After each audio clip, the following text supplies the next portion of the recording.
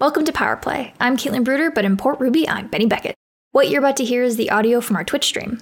If you'd like to watch the show, it's live on Sundays at 5 p.m. Pacific on twitch.tv/qtimes, or you can catch up with our archives on YouTube.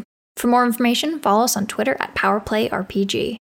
Hello, and welcome for real this time to Power Play Origins Ulez Gali. And I'm Rick Budd, your game master, and I know looking around this table, you're probably like, am I watching Tempting Fate? What is going on here? But it only feels like that because tonight, well, of course, we have as Ulez Gali, our personal favorite here, B. Zelda. And two very special guests, my old cohorts from the last show. First, of course, the amazing Markia McCarty. Hey everyone, it's good to be back. I like that. It's like, oh, it's not a Tempting Fate. Like I'm the Tempting Fate person. I kind of love that. Yeah, well, we got you, we got Max. I mean, honestly, it's like if Sam were here, it's like I think people would genuinely be confused. Yeah, but we also have the also equally amazing Max Isaacson. Hi everybody. Close, almost equal. Hey. No, I love you, Max. Thank you so much for being here with us. We're doing Power Play Origins Ulez Gali tonight. And this is one of the rewards you all unlocked during Operation Nazi Puncher a couple of months ago when you helped us raise over $4,000 for the Southern Poverty Law Center, which is, still just has my head spinning all the time. And we were super grateful for that. And I want to throw out a special thanks as usual to Jake and Lauren and everyone at QTimes and the mods, especially the mods. There could be no Twitch without mods, folks. It would just be a nightmare. So it's like, mods, you are the real heroes. Not all heroes wear capes unless you want to wear a cape, in which case you can, and no one's going to stop you. Your subs and your bits help support QTimes, and your donations to the tip jar help support the people you see here on the screen. It's our little Feed the Cast fund. And to that end, we have some rewards, and here's how they work tonight. If we get to $50, it unlocks a point of community determination, 1 point of determination that anybody can draw on in case of an emergency. Determination goes at a premium in these Origins games because everybody starts off with 0. Donut, zilch, bupkis. And if we get to $150, we've been doing, Ulez's dream.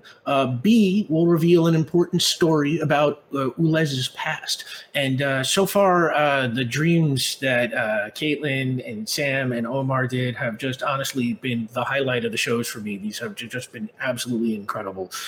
So I am super looking forward to, not that I want to put any pressure on, but I am super looking forward to what B's got for us. I'm sorry your game wound up last. It was a scheduling thing. I just didn't mean to put all the pressure on you. Not because you just wanted to put all the pressure. I'm pretty sure that was the reason. Yeah, thank you, Max. Thank you. Yeah. And if we get to $250, as usual, the after credits lore drop. It's our after credits sequence, that gives a revealing glimpse of some important but previously unseen part of our story or universe. I'm really excited about the one we got tonight. So those are the tiers, and you can always see those in chat by hitting Command Unlocks. And if you can't help us out by donating, you can always help us out by liking and commenting on our tweets or YouTube videos and stuff like that, and helping us promote the show by sharing stuff. We really appreciate that too, and we really appreciate the fan art and the live tweets and everything y'all have done. It's just like every time, it's just like we share that stuff with each other. It's great. And now you can get Power Play merchandise. There are T-shirts and stickers with Caitlin's amazing character art available at the QTimes Teespring store. Jake will put that link down in the chat. The game we play here is called Icons. It is published by Ad Infinitum Adventures. It was created by a cool dude named Steve Kenson. You can find him on Twitter at @skenson. The book edition that I have is published by Green Ronin. Yeah. But since shortly after the show came on the air, they have been sold out. So, you can get it as a PDF. We play a hack, but even if you play as directed, it's a pretty fun game. So check that out. And you can follow the show at Power Play RPG on Twitter and Instagram. And Power Play is now available as a podcast for the podcast inclined. You can find that wherever fine pods are casted. And Power Play Season 3, I am happy to announce, will officially start on June 13th. But on June 6th, the whole cast will be here for a special Q&A episode, our first ever Power Play Q&A. This is your chance to ask anything you want about the world, the characters, the story, players, Omar's hair products, anything. And you'll be able to submit your questions starting this week in the Power Play room at the Q Times Discord. Jake will put that link in the chat for you. And we'll also put a call for them on Twitter. And I'll remind you of all this at the end of the show. And I think that's it. That's all the announcements. Time for Power Play.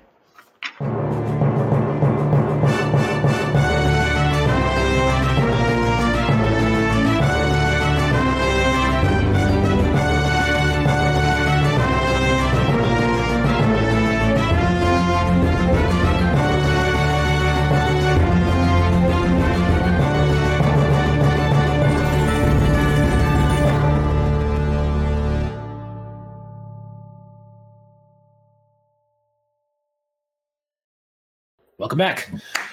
So, previously on Power Play.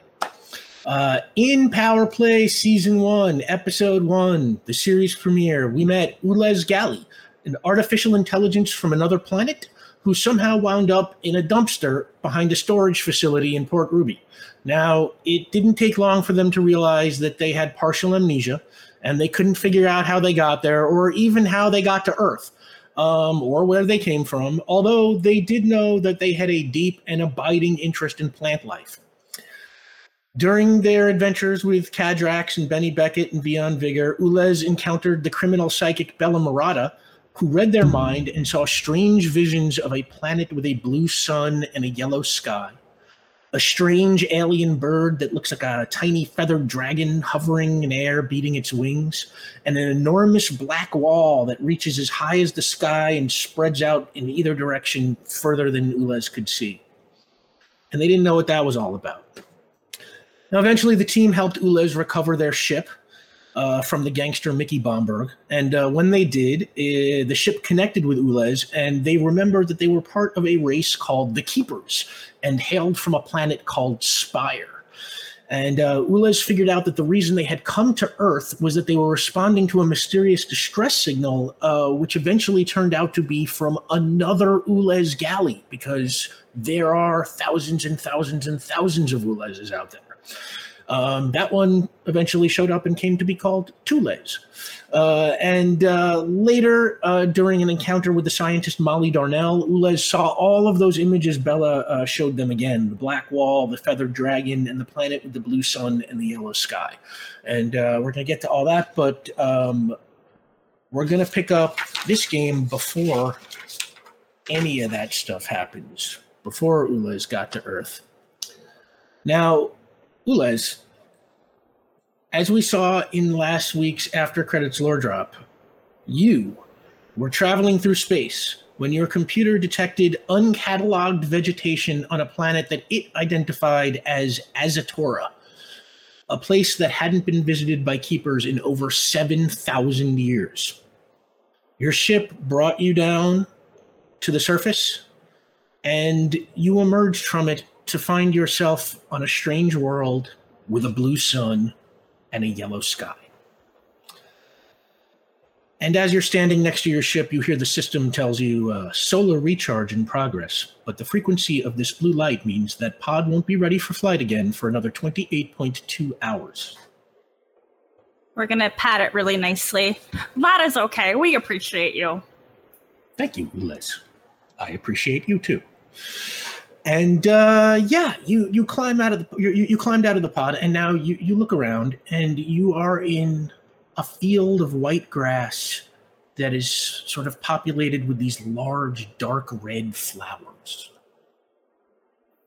Ah, we must scan these. First, the grass. Grass is so fascinating, so prolific. It possesses so much data and knowledge.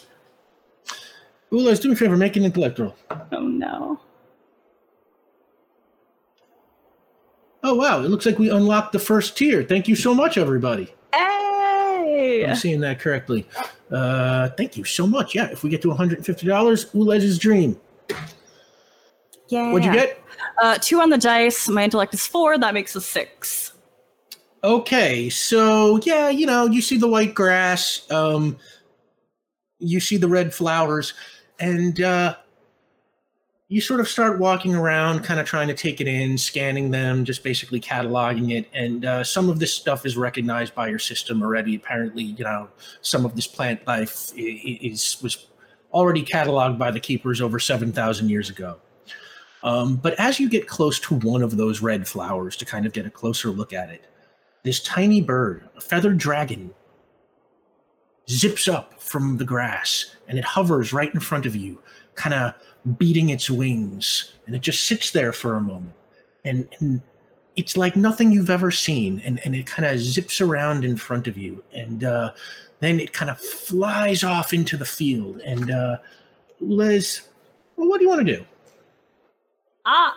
We greet you. Oh, and they have disappeared. Well, perhaps they are they possess the knowledge of this planet. We are unfamiliar with the species. Perhaps we should look upon our catalogs, and we're gonna take a moment and our entire body freezes. If we were to reflect upon the last time the keepers visited this planet, what was the species that existed here? Well, the main species. Well, the keepers' records, that you have access to are mostly vegetation and stuff. Yeah, like I'm not really allowed access to the other stuff. But, you do see that it does or did at the time of the keeper's last visit have, sort of a healthy degree of animal life as well, including intelligent life, although you don't see anything like that or evidence of that where you are at this moment. As that's going through your system, the little bird thing kind of swarms or circles around your head, and then sort of darts off again into the flowers. And Ulez, I am going to play your trouble against you. I'm learning. Mm-hmm. So I'm giving you a point of determination. Thank you. And you chase after that bird because for some reason its freedom of movement is just intriguing to you, and you just kind of zip off after it, and you chase the bird kind of through the field to a place where the grass gets taller and taller, and you walk in the grass, and the bird kind of darts up and disappears into the sky, and as you're watching it disappear, you hear like a growl, this deep, kind of loud, outside of the game, dog-like growl. And coming out of the grass in front of you, there is this wolf-like animal that is, kind of looks like a wolf, but much larger, and it's hairless, and it has tusks. And it kind of sniffs at you. We greet you. What is your designation?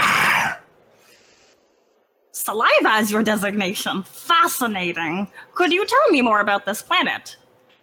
And it kind of sniffs at you and kind of starts taking a step closer and a step closer.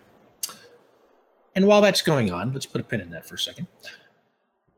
Rika Fissure, you are a security officer from the Azatoran city of Riaris. And do me a favor, Markia. Describe what Rika looks like to us. Oh, okay, yeah. Rika, those normal, everyday people that are made out of crystal? That's what Rika looks like. A crystal humanoid type figure that can also pop crystalline claws out of her crystal arms. She has purple and gold hues going on depending on the light that she is walking through.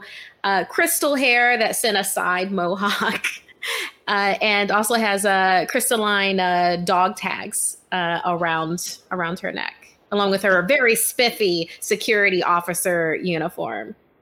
Yes, and that uniform kind of sort of like armor like kind of plates, and just your average crystal person, and. Yeah, you are making your daily morning patrol around the outskirts of Riaris, and the city itself is sort of surrounded by a large wall, and the area just outside that wall is known as the Grasslands, and the Grasslands, being on the other side of the wall, are very dangerous. They are known to be inhabited by, wild animals like bald-tusked wolves and things like that, and also... They are rife with bandits who tend to interfere with people coming to and from the city. So you, as a security officer, do a daily patrol. And Rika, you actually have incredibly sensitive hearing. And I'm not going to make you roll for this. I'm going to say you are close enough. Just you hear something. As you are making your rounds, you hear the growl of one of these tusked wolves, which I'm going to say is called a squaith. And you hear the squaith growling, and you know that means something is about to get eaten. So you spring into action because, hey, if it's just another animal, whatever. But if it's a citizen of Riaris, it is your job to get down there and, save lives. So... you kind of run around the wall and sort of dart off into the grassland following this sound. And you come running through some of the tall grass, and you come up behind this creature that you see growling at this kind of tall humanoid figure that has kind of, like this helmet with a reflective visor on and sort of big, long, kind of glowing, like pink braids. And you don't know this person, but you can sense the danger that they are in. Unless you've come to play, I suggest you stepping out of the way, dear person. We greet you as well. Is this an ally of yours? This is one of the Benjis. That's what I call them because they're ferocious. Benji, and they are ferocious. Therefore, we should avoid them. How about you just come over here and step behind me real quick? Yes, we will. Thank you. While they move behind Rika, she's going to do a running kick at. I probably should have named the wild animal Benji, because now I don't want to look at it. Benji the Squaith, yes. So you want to do a running kick? Okay, so that's a prowess roll. Well, maybe instead I pull food out and fling it off, behind them, like wave it in front of their face and then fling it off into the distance. Okay, we're going to say you carry some of that food with you just as a matter of knowing that, like, you could run into these things, Sometimes you got to spend a point of determination to retcon in little details like that. But I think that this fits into, your normal duties well enough. So what we're going to do is we're going to make a coordination roll to see if you can fling it in a place where the Squaith is going to smell it. All right, well, my coordination is 4, and I got a 2, so 6. All right. That's good enough, considering the distance here is pretty tight. I see. Yes. Okay. I described Ulez as tall. Ulez is not tall. That was just me babbling off at the mouth. Ulez is Ulez sized. So yeah. Yes. So that is close enough. And the Squaith kind of and goes running over and starts eating the food. And we'll say that this food is, it's specifically designed to kind of like draw Squaiths and keep them busy for a little while. So it's kind of, it's almost like a chew toy. It's got to like kind of, it's like you can't just like pop it down and eat it real fast. It takes up some time. So now the two of you are standing there watching the Squaith eat. Are you visiting someone? Don't really get many travelers around here. That makes sense. My people have not been here for 7,000 years. I am here to study. That'd do it. Something I do recommend is for us to get away from this area. There's one of them right now, but with that food, there's going to be at least 3 to 5 others that are going to come. Oh, is there a more organic life form where you are located? Oh, there's a whole city. It's just you know what? Just come on this way and just follow me over here. Okay, we are called Ulez Gali. What is your designation? I'm Rika Fisher. Rika's fine. So Ulez, you said. Correct. Pleasure to meet you. But seriously, let's go this way. I'd rather not have to kick one of them in the face today. Oh, okay. Goodbye, Benji. We were happy to meet you. Oh, Ulez. I missed Ulez. All right, yeah, and Rika leads you back towards the city, and, Rika was very fast running. It takes a few minutes at walking speed, but, it comes into view, and there's the wall, and being a security officer, Rika can let you right in through the gate in the wall, and the two of you enter, and you find yourself in the streets of Riaris. And the city is kind of a mix of like modern and traditional elements. It's got wide streets and tall but unimposing buildings that are kind of like Adobe type buildings. And they have like cool multicolored like neonish designs pressed into the sides of them. And you would imagine, that they look like they probably glow much like your braids do. And the city is probably something really to be seen at night, a city of lights, to coin a term. And which I don't think there is one already. And just crowds of crystal people just dart around in the streets, kind of like any old city you'd know from Earth. It's, you don't know from Earth, but we would know from Earth. Darting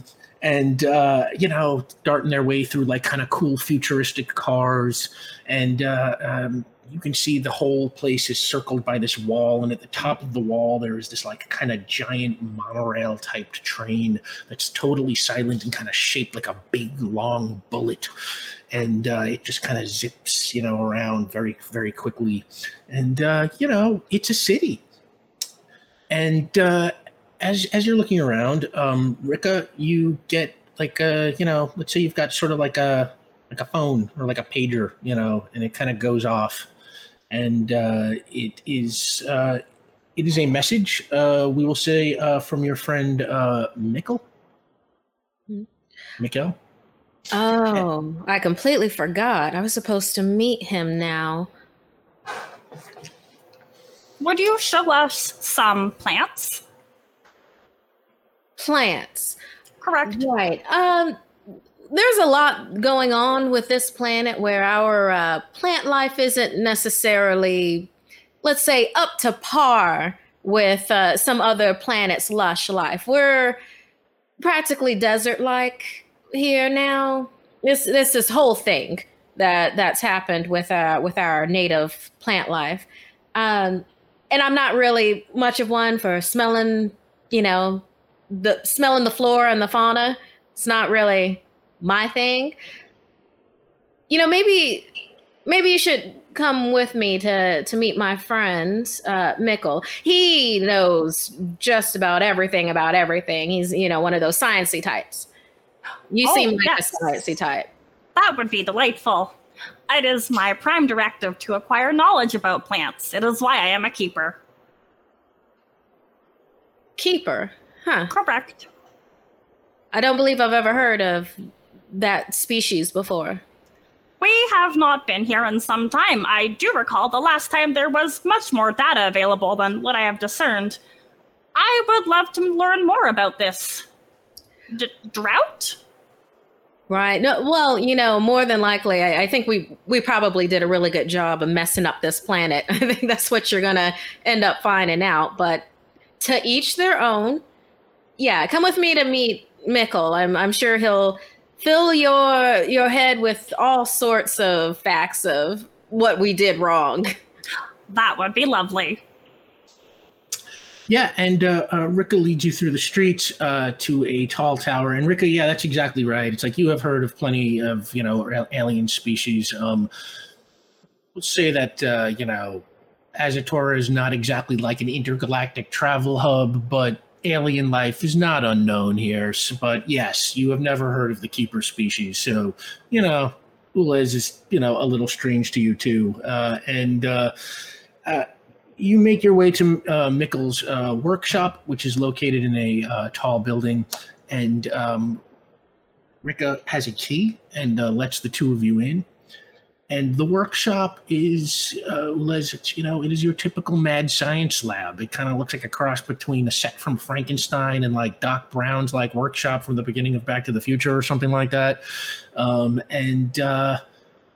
inside there is, why don't you describe yourself, Mikkel?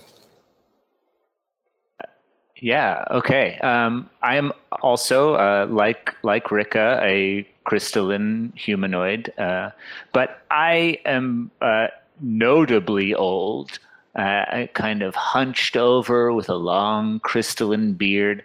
Basically, all of the color in my body has gone kind of gray and clear.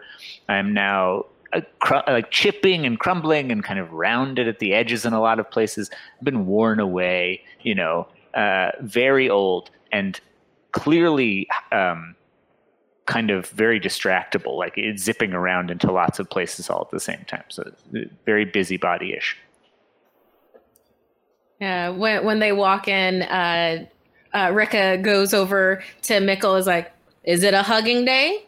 Oh, hello. Absolutely. Today is, yes. Today is a hugging day. Today is a very good day. And he kind of like straightens his back and like goes, oh. Rika like picks him up and is like, oh. We hear a crack or two. Oh, hello. Oh, so good to see you, Rika. And your friend. Hello. Oh, hello. We greet you. Yes, this is Ulez. They just recently came to the planet and are asking about plant life. And I was like, oh, plants. Right. Right. Yes. So we came to see you. Well, Correct. you've come to the right place because I can tell you there is not a lot of plant life here in Azatora. It's all dying. All of it. Why? That's a great question. Partially a natural occurrence. The climate is getting hotter and plants are dying because they cannot hold on to the water. There's an energy crisis that they are not getting fed quite well enough. But also some of it is made by our own people, that we have basically slowly been destroying the environment for many years. And those things all combined has made it a very desolate place that will continue to get worse. In fact, this is why I called you. You have to see this. Rika, come. Let's come join us. It will be interesting for you to learn. Everyone should want to know these things. As you can see here, or from outside, the planet is dying. But that is not the natural end of things. And one of the kind of beauties of our wonderful brains is that we can come up with these solutions for this. So I'll show you. I'll show you what I do. And I start scrambling around and trying to find something under the piles of junk and pull out a pot of just dirt. Yeah. Mikkel is an amazing scientific brain and has been teaching me a lot of things. So, I mean, this is what he lives for. You're in a good spot. And then Rika just kind of like pops her neck a little and cracks her knuckles. Dirt is very exciting. Do you know the bacteria that dirt holds and the life that exists in it? May I analyze this dirt? Yes. May we analyze?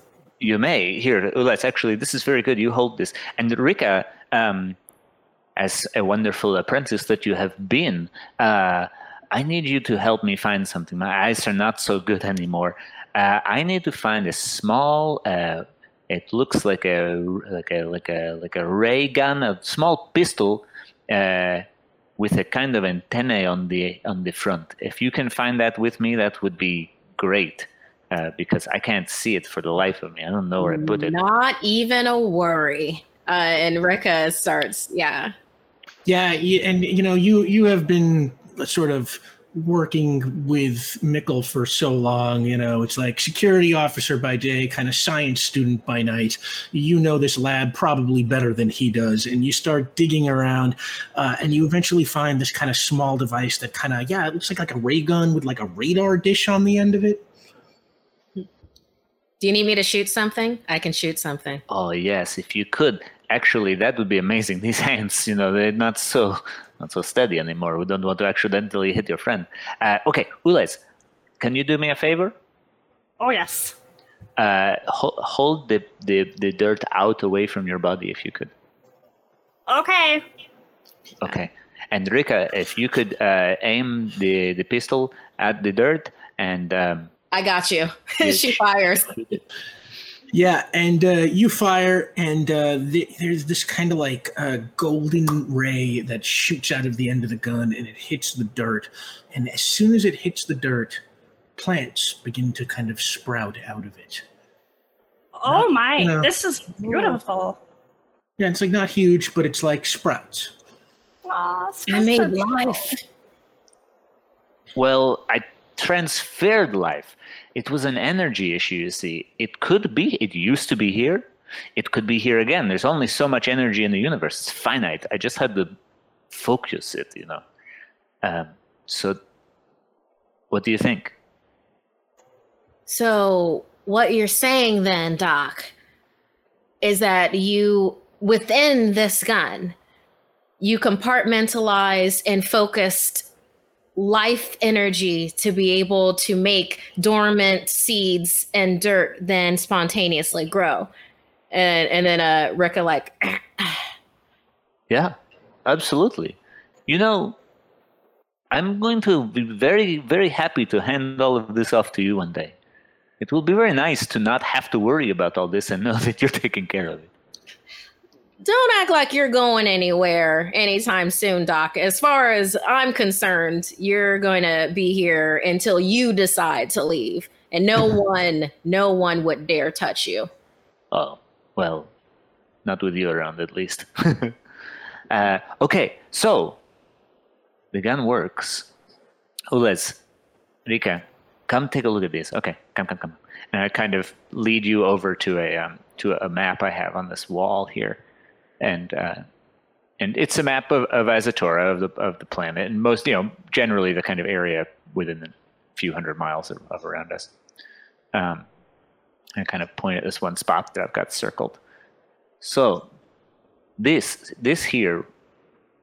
spot is the Eulorus Caldera, and it's basically the only place. Ules, you take a note of this. Oh, yes. It's the only place where any of the real living plant life, any of the flora on this planet can still be found.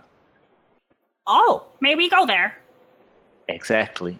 We're going to take the little energy siphon there, the little life gun, and we're going to go take the energy in the caldera, and we will distribute it around the planet bit by bit. And so, if we can do that, you may have quite a lot more to study than just grasslands and dead dirt. We have an objection. Oh, okay. We are concerned about the transferal of life from one place to another because based on what Ricky has, what is your name? Rika. Rika, I was so close. We were so close. Based on what Rika has stated, that your planet no longer sustains these kind of plant life. So by removing it from one place and bringing it to another, you are simply bringing it to expire. It will turn to dust in no time. Where is the water? Where is the sustenance? The earth itself must be ready to be able to handle these plants. And if you do not prime the land, then they cannot survive. That is a wildly astute observation. Thank you. No, thank you. Well, here's the kind of basic breakdown, and I won't make it overly complicated because I do want to tell you right now we are on a timetable, but I'll explain that in a moment. The reason that it works is because the ray gun actually doesn't create a plant. What it does is it creates the ability for life to grow and accelerates that process. So it takes the energy and puts it into the earth itself, right? The earth becomes a life-giving entity in a way. So it's not plant shooter, it's a life creator. It's an energy transferal. So it goes into the dirt creates the life comes up a green, you study it, and I finally can complete my life's work. I think I get what you mean, Doc, where we have to do it a little bit at a time so that then the energy can replenish itself at the source as we keep on spreading it around to different places on the planet. Essentially, yes. The only downside here is all of my studies, the studies we've been doing, show that the caldera is becoming seismically active and will likely destroy itself in fairly short order. So we're going to have to go do this very quickly. It won't be about the caldera bringing itself back, but about us transferring what is there somewhere else that is safer, and then using that process to expand. That sounds beautiful. It sounds dangerous. Let's do it. Great. Ulez, would you like to join us? Oh, yes, please. I was going to go along even if I did not receive the invitation. So we thank you for that. Absolutely. And I appreciate your go-getter attitude. Oh, this is very exciting for us. We arrived here due to the knowledge that we have not been able to study much of the plant life in a very long time, and now we understand the consequences, and to be able to be a part of the revitalization of this planet's life system, oh wow, back home everybody would think we are very cool. All right, I do want to be completely upfront and blunt with you, Ulez. This won't be easy. This isn't necessarily a planet that's just filled with happy, fun playtimes. There's dangerous animals out there, dangerous people. It is a dangerous and unstable environment. It's going to ask everything from you to do this. We have not faced much danger. We will process that as we deal with it. It can be mitigated. Danger is a relative thing, and I start I grab like a duffel bag or something, a backpack, and just start jamming all sorts of weird little bits and bobs and pieces of technology and God knows what, just tons of stuff into this bag. Everything that I'm putting in here, it's all danger mitigation. I've been planning for this. This is, I mean, Rika's been planning for this. I've been hoping that this is enough for me. As Mikhail is doing that, Rika goes over to Ulez and does one claw out that she's tapping against her chin. I know we just met. I just want you to know I'm not a trusting person, but you give off a really good vibe. If I'm wrong and something happens to Mikkel, I won't be nice about it. You would blame me for the faults of Mikkel? Oh, no. Mikkel would do it himself. That's a Mikkel thing. I'm just saying, let's just keep it cool. I used to be really bad. I came from some dark places, let's say, and spending this time with Mikkel has made me better. It's important to want more for yourself. And he helped me discover that. So I'm a bit protective, let's say. We can understand some of that. We have understood the desire to want something for oneself. We are unfamiliar, much as we are unfamiliar with danger. But we respect this, and we will do what we can to respect your wishes. Rika's claw goes back in. She's like, oh, this is going to be fun. Oh, great. I got to say something. Oh, sorry. Yeah. Oh, no, unless you wanted to go, Max. Honestly, it's like I feel like there's really nothing. There's not much for me to do here. I might just head out for the rest of the night if y'all want to take it from here.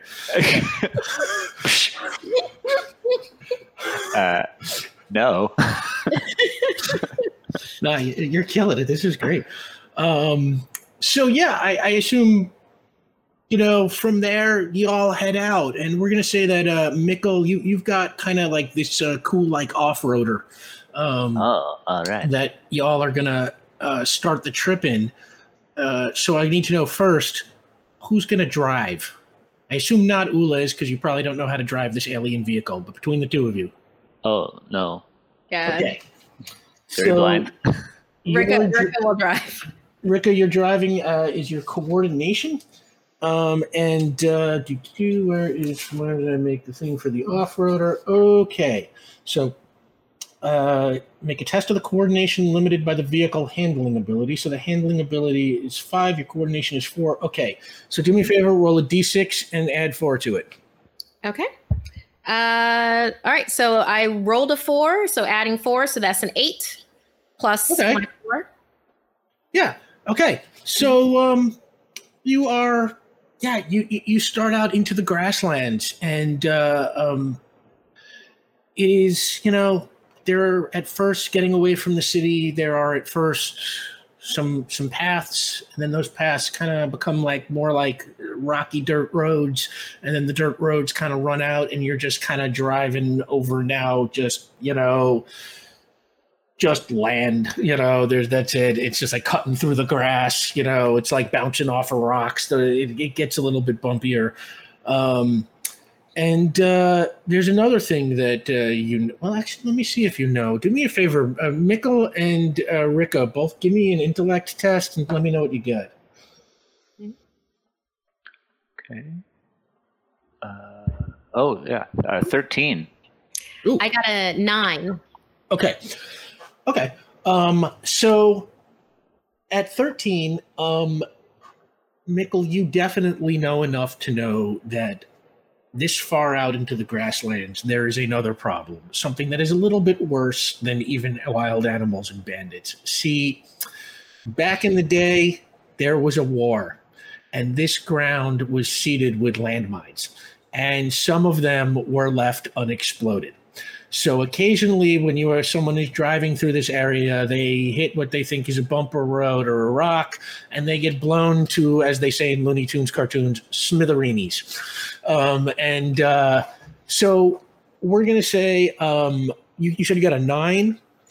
That is probably enough to spot that you are kind of, as you are coming along, you quickly spot a couple of bumps in the road. And I'm going to assume Mikkel has brought you up to date on the landscape. So do me a favor and Can I roll to start getting a gadget ready? Oh yeah, absolutely. What do you want a gadget what does it do? A force field. Ooh, okay. Hang on.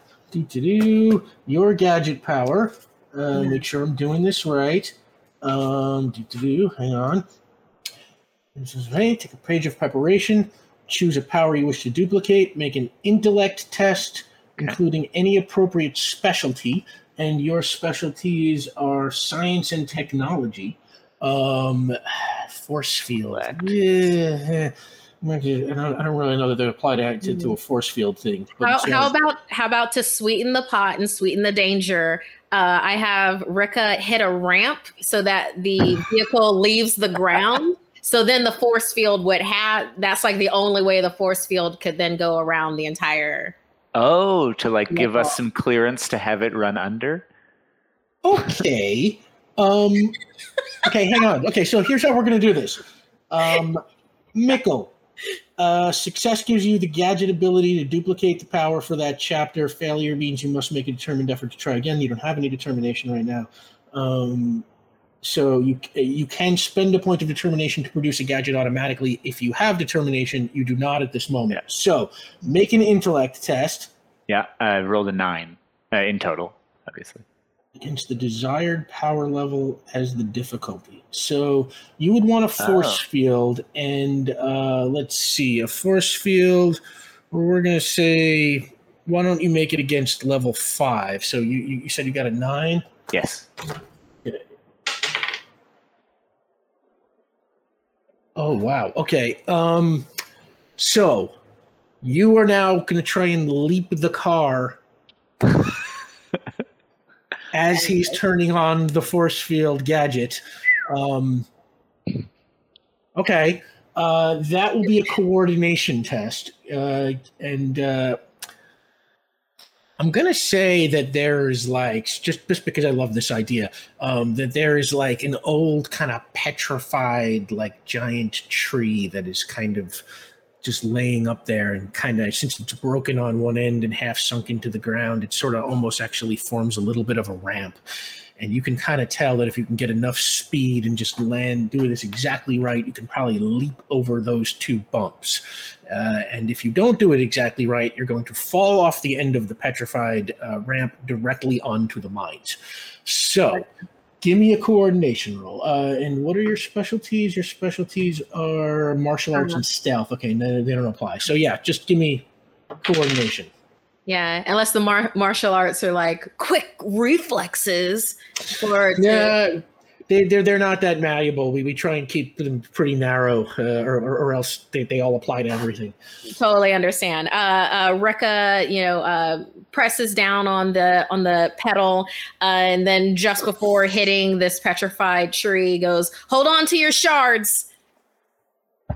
And 6. So 6 plus. My coordination is a 4. That's like literally the highest of 2, a 10. Yeah. So you know what? You pull that off brilliantly. It's like you go right up there, and even though this petrified tree is pretty narrow, you manage to stay balanced on it and just zip like over the mines. And it's like just as he is turning on the force field. Now, when you put on that force field, you actually rolled the same thing I did. So it is sort of to my discretion to decide if it works or not. And I'm going to say it kind of just barely works. So you get the force field on, but it hasn't quite covered everything yet. So when the car comes landing down on the other side, one of the front tires pops and you kind of skid out a little bit, but you missed the landmines completely. So yeah, you are now, the 3 of you, sitting in the off-roader with a popped tire. That was an alarming form of transportation. Yeah, I need to do this again, but with my 2-wheeler, because that was boss. I loved it. Next time, just, I'll give you the force field ahead of time so we don't have to do such a awesomely death-defying stunt. Rika kicks the door open. Where's the fun in that? We're fine. And gets out to look at the tire and hopefully check to see if they have a spare. Yeah, you got a spare. I'll say that Mikkel is smart enough to at least have one spare. But the tires are sort of too thick and elaborate to be patched. So if you screw up one of the other tires or destroy the spare, then you'll be in trouble. Rika, do me a favor, make a coordination roll. See how fast you get the tire changed on. Okay. And, today is the day of 6s. Hey. Apparently, Rika's really good with vehicles. That's good to know. Yeah, that makes sense. It's like you're both, sort of scientist and security officer, so you probably got a lot of practical skills like that. And yeah, you go to work and you are changing the tire there, and you can see though you're got your eye on those landmines that you just missed, and and then you're getting it done. It's all going very fast when that super hearing you got kind of kicks in, and you can hear some footsteps somewhere behind you. We got company. Another one of your friends? No, hopefully not. These footsteps sound different. And I don't really think that we want to run into anybody while we're out here. Do you have Ulas? Do you have any weapons on you? Any kind of offensive nothing? Absolutely not. No, we are not violent. My people only study. We are keepers of knowledge. How do you keep yourself alive? We simply do. Wow. Huh. That's kind of beautiful, actually. We thank you. I will try and climb out of. So I picture we've got like this like sand dune buggy kind of thing, where it's got like the two doors in the front. So Ula is entirely unfamiliar with this. Like they have to like heave themselves over the side and like scrabble a little bit until like their little feet can touch the ground, and they're finally out and they kind of like brush themselves off. Like okay, we will wait for your not allies. Okay. Ules, maybe come over here where I am and see how to change a tire. This is good information to know. Oh, yes. We would love to learn this. Yes. I'm going to hide. Do me a favor. Make a coordination roll. Coordination doubles as stealth. Okay. Coordination. 8 in total. Okay. I'm going to say you kind of duck down in some nearby tall grass, and you are, pretty convincingly, if somebody wasn't looking for you, they might not necessarily see you there. Okay. Which might be good, because as Ules is watching Rika change the tire, from behind them in, it's like, again, sort of surrounded by this tall grass, two figures pop up, two crystalline men, one blue, one pink. And they kind of look up at you and they're just like, freeze! And they're both kind of holding rifles. Mm. Nobody move, nobody move. Rika stands up, blocking Ules with her body. I could practically smell you the entire time you were walking over. But this isn't the day. The blue one looks at the pink one and is like, oh, damn it, it's a security officer. And it's like, the pink one's just sort of like, I don't care. We got a rifle on her. Give us what you got in your pockets. And we'll be taking that Jeep too. Oh, the tire is no longer functional. Rika grabs a hold of the flat tire, the one that, is like, you don't want to do this. Not today. Not right now. Not ever. This is the bad idea of bad ideas. And the pink one's just like, looks like we got a hero. Do me a favor. Everybody roll initiative, which is your coordination. Does my quality of I'm afraid of nothing come into play at all here? I don't think you can add qualities to initiative rolls, but okay. Once you start actually attacking, that'll pretty much any attack that'll add to. Holy crap. I think I'm going to have to burn a candle for a deity because that was like my third 6 in a row. Oh no, it's downhill from there. I know, right? I can't roll. I got to retire both of these dice now. What'd you get, Mikkel? 7. 7.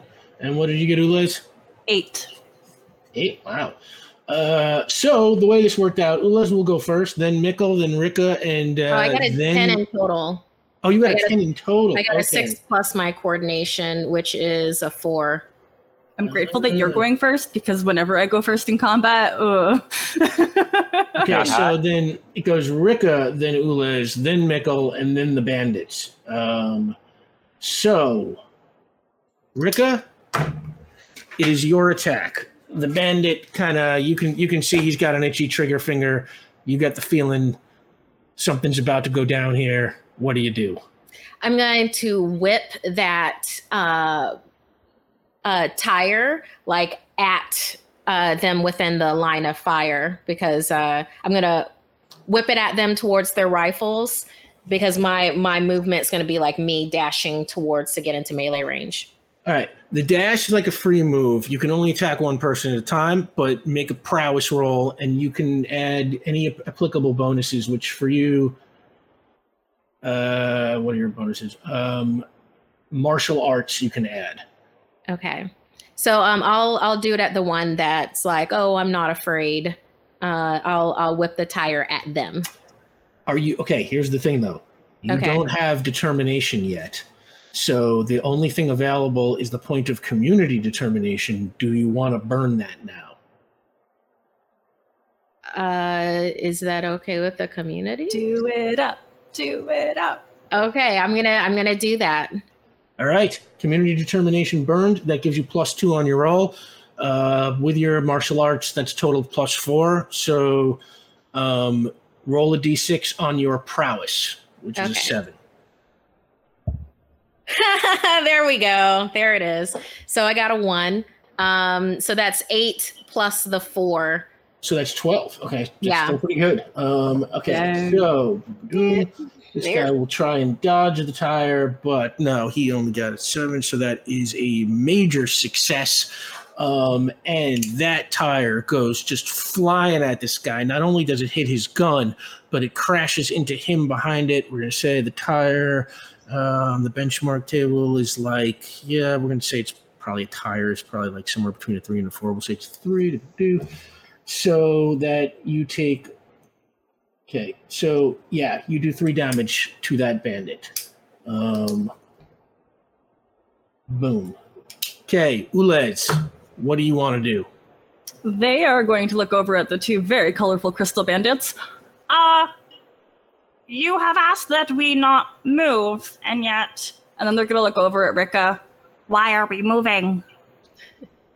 And Rika's like, oh no. Ulez, you are honest but naive. I am giving you a point of determination for blowing your chance to attack. Thanks. And that brings us to Mikkel. Oh, right. Yeah. Okay. I had forgotten. I was hiding here. I guess I have my bag full of gadgets, but I don't have any time. I'm just going to sneak up and hit one of them in the head with the heavy bag of gadgets. Oh, okay. I don't have enough time to find what I need. I feel very flustered. Yeah, okay. A heavy shack is 3 on the benchmark table. So do me a favor, make a prowess roll. Well, you're going to sneak up behind him. Okay, first make a coordination roll. Hey, all right. This die is also pretty cool, but I'm not going to talk about what numbers it's rolling. They're just good. 9. Okay. You successfully kind of tiptoe up behind this guy. Like I said, you were hidden in the grass, doesn't even know to look for you, and comes up very quiet. You come up very quietly behind him. You raise your sack, and now make a prowess roll. Damn. Okay, you're going to get him. Oh, great. I got 1. 6 in total. 6 in total. That'll still get the job done. That is a moderate success. So, you crash that down on his head. Was it the same one that Rika had hit or the other one? Did only one of them have a gun, or do they both have guns? They both have guns. Rika knocked the gun out of the first one's hand and then did some damage to him. The other one has been untouched so far. I'll do it to the one who's been disarmed. That seems like we'll tag team one guy. Okay, so okay, and that brings up the bandits. So first, the bandit who you have hit twice and has lost his gun. He is going to attack. He's going to attack Mikkel. So Mikkel's like, as you hit him, he kind of turns around and throws a punch at you. Oh, no. Now, you roll coordination if you want to dodge it, and you roll strength if you want to try and, take the hit and, absorb it, Oh. I dodge it, for sure. Okay, so coordination. 6 in total. I don't like this dice. Okay, so he also got a 6 in total. So basically, what I'm gonna say is that like he kind of he connects with you, but like you step out of the way just enough so that it just kind of like grazes off the side of your face and does no damage. You don't even feel it. It was close, but no real hit. And now the second one is going to attack Rika. He since you have closed the distance and you are basically standing right there because you threw the tire and you walked right towards him, right? That's what you said. You used your movement to close in. I would have done rushing on my next turn. So as fast as I can move towards him is how fast I'm going. Right. Okay. So you're coming at him and like he kind of gets back and tries to like clothesline you as you're like coming in. So again, coordination if you want to try and dodge, or strength if you want to try and take the hit. I'm gonna take the hit. Okay. Because I've got armor that has damage resistance, and then also my strength is higher than my coordination. Yeah, no, that all makes sense. That's right. You have armor that's I think -2 to your damage resistance. Yeah. Right. So whatever damage you get, I'll take 2 off of. So how do you do? Oh. Yeah, let me roll that. 4 plus the 7. Well, for my armor, it says like +2 damage resistance. Oh, that's that's only if it gets damaged. You have to be damaged before that kicks in. Okay. So you got 11. So I got 11 on my strength. Does my martial arts come into play with that? Yeah, this is like a melee kind of action. So yeah, so that brings you to 13. 13. Okay, yeah, so no problem. You managed to dodge that. This sort of clumsy guy, if he goes to clothesline, he just goes like right over your head, Can it? Well, I'm not dodging. I'm taking the hit. Can it? Oh, yeah, that's right. You were taking the hit, but like, can it be that he does that, and then Rika like looks down at his arm, grabs his wrist, and then like stares him in the face like. Argh. Yeah, absolutely. It happens exactly like that, and he's kind of backs off, and he's a little bit, spooked out as he realizes that you just kind of took his best hits, and instead of getting hurt, you seem to have gotten more formidable. So yeah, that you are not damaged at all, and that brings us back to Rika at the top of the order. Also, I am told. We have unlocked the second tier. So Ulez's dream coming to you at the beginning of the second half. And we just have the one tier left, the after credits lore drop. Thank you so much, everybody. So yeah, Rika, to you. Okay. So yeah, these are crystal creatures, and everything like that. So Rika's going to do like what you do with bales of hay. With a pitchfork. So she's going to pop claws and then do that like underneath between his legs, to then like bale of hay him over into a field. Oh, I don't like this game anymore. Over into the minefield, you say? Over into the landmines, yes. Mm-hmm.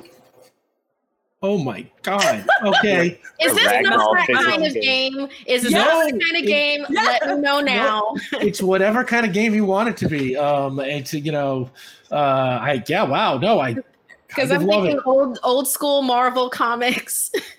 Give me a prowess roll. You can add your martial arts to it. Okay. Prowess is 7 plus 6. 7 plus 6 plus 2. So 8. That's what, 15 altogether? Yes, that 8. Is 15. Which is enough to get the job done.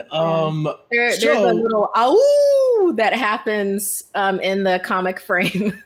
Yeah, no, in the panel.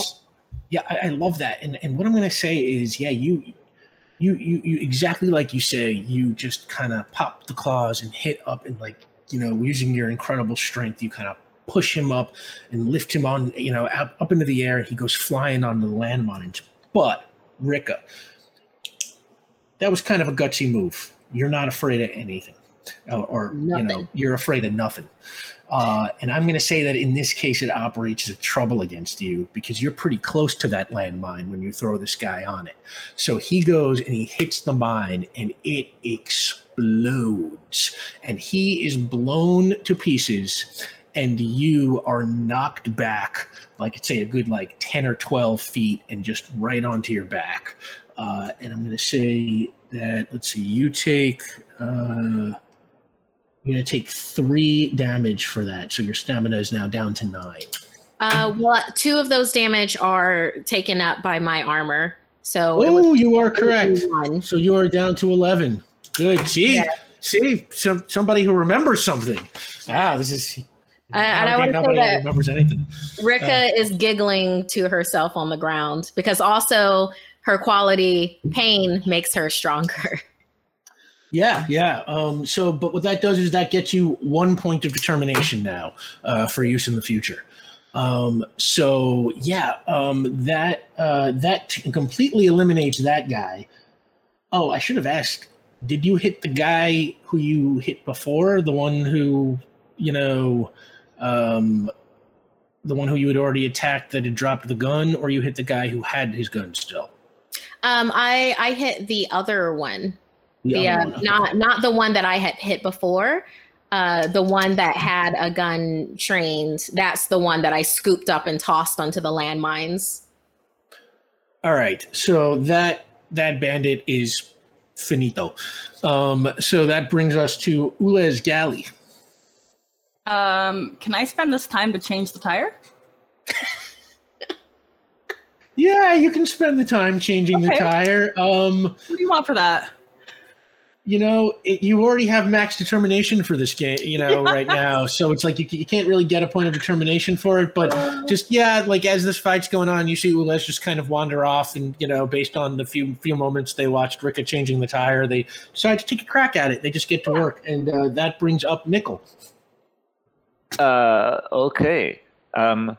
Well, I've hit the guy over the head with the bag, which makes me feel that I've probably dropped the bag. So it's just these, which aren't worth much. I guess I'll take a swing at him, but I'd like to invoke Olden Grey as a trouble against myself to make this even harder. All right, come on. Here we go. Yeah, invoking Olden Grey, I'm going to say you kind of pick the bag up, and it's just like this time, doing it twice in a row, it's a little weak, and you just kind of you totter back and kind of can't really get it over to swing, and it's just it is a complete miss. And the bandit comes, and he's going to we can say Ulez is now recessed to the jeep. So between Rika and Mikkel, he's going to moron is going to attack Rika. Now you'd think out of this group that'd be the last person you'd want to start with, but the red die have spoken. So, Rika, this bandit who is now disarmed takes a swing at you. This is prowess for him and for you, depending on whether you want to dodge or take it. You roll. I'll take it. All right, so then you're rolling your strength. Yeah. Okay, I got a 4 plus my strength is 7, 8, 9, 10, 11 plus my 2 in martial arts. You don't even have to go any further. Yeah, you easily take that. So this is like one of those he's a little weak from he's been hit twice already, and this is one of those and it just hits you and just nothing. Just to grab it. Oh yeah, if you want, you grab the fist and you're holding it. Grab the fist. Looks at him and is like. Hurr. And it's your turn to attack, funny enough. We're going to do another scoop and throw into the landmines. Oh, God. All right. So make a prowess roll. Oh, no. Okay. I got a 3 on that one. 7 plus 3 is 10. Martial arts, 11, 12. Well, I got a 1 on that one. So that is that's a massive success, which means that basically it's even just hitting him, you have finished this guy off. And if you want, just to show, anyone who might be watching how tough you are, you scoop him up and knock him onto the landmines, and he is also just blown away. I'm gonna say this time, having been hit by the blast last time, this time you kind of step back enough so that it doesn't hit you. Well, that's one way to clear our way going back. I replaced the tire. Wow. Oh, good job. It is sitting on the right spot. We weren't sure what goes where, though. Nor are we familiar with your tools, but we have tried. Ulez, make an intellect roll. You can add technology to this. Which is only one right now because you're way back. You're ancient Ulez now. That's okay. 11. 11, yeah, okay. So yes, Ulez is a fast learner. Artificial intelligence. Big brain. They very easily got that thing on just even after only watching you for a minute or so. They figured the whole thing out, and the tire is on. And the three of you get back into the off-roader and continue on your way. You got a few minutes to talk. Anything y'all want to talk about? Do your people often shout and threaten you? Well, those people looked like us, but they weren't our people. I don't know how it is with the keepers, but there are some people that are on your side, and then there's others that aren't. And, sometimes it's hard to tell who's who because it doesn't help to tell by looking at someone. You can't tell who's on your side just by looking at them. That's ridiculous. No one does that. No, we usually judge a person by their character and how willing they are to come with you on a death-defying mission to save the world. Oh, okay. That sounds pretty standard. Yes. Yeah. Okay. No, thank you. That does answer the question that I had. Yeah. You always want to be more with people that are going to help you better yourself. And your acts of extreme violence are not condemned here? Oh, well, they started it. So, if they're going to start it, someone got to finish it, right? And then Rika holds up a hand for Mikkel. Driving. Yeah. High five. So, and as the off-roader kind of zips into the grasslands, eventually the kind of grass dies out and it really just changes into a wide, flat desert. And you keep just driving in straight, and it is a long-ass way to the Ularis Caldera, and you're driving through this desert for quite a while. And Ulez, this whole time, you don't see a blade of grass, not a flower, not a tree. It's just kind of rocks, mountains in the distance, clouds in the sky. Eventually you start to see on the horizon, it looks like the land is going to end.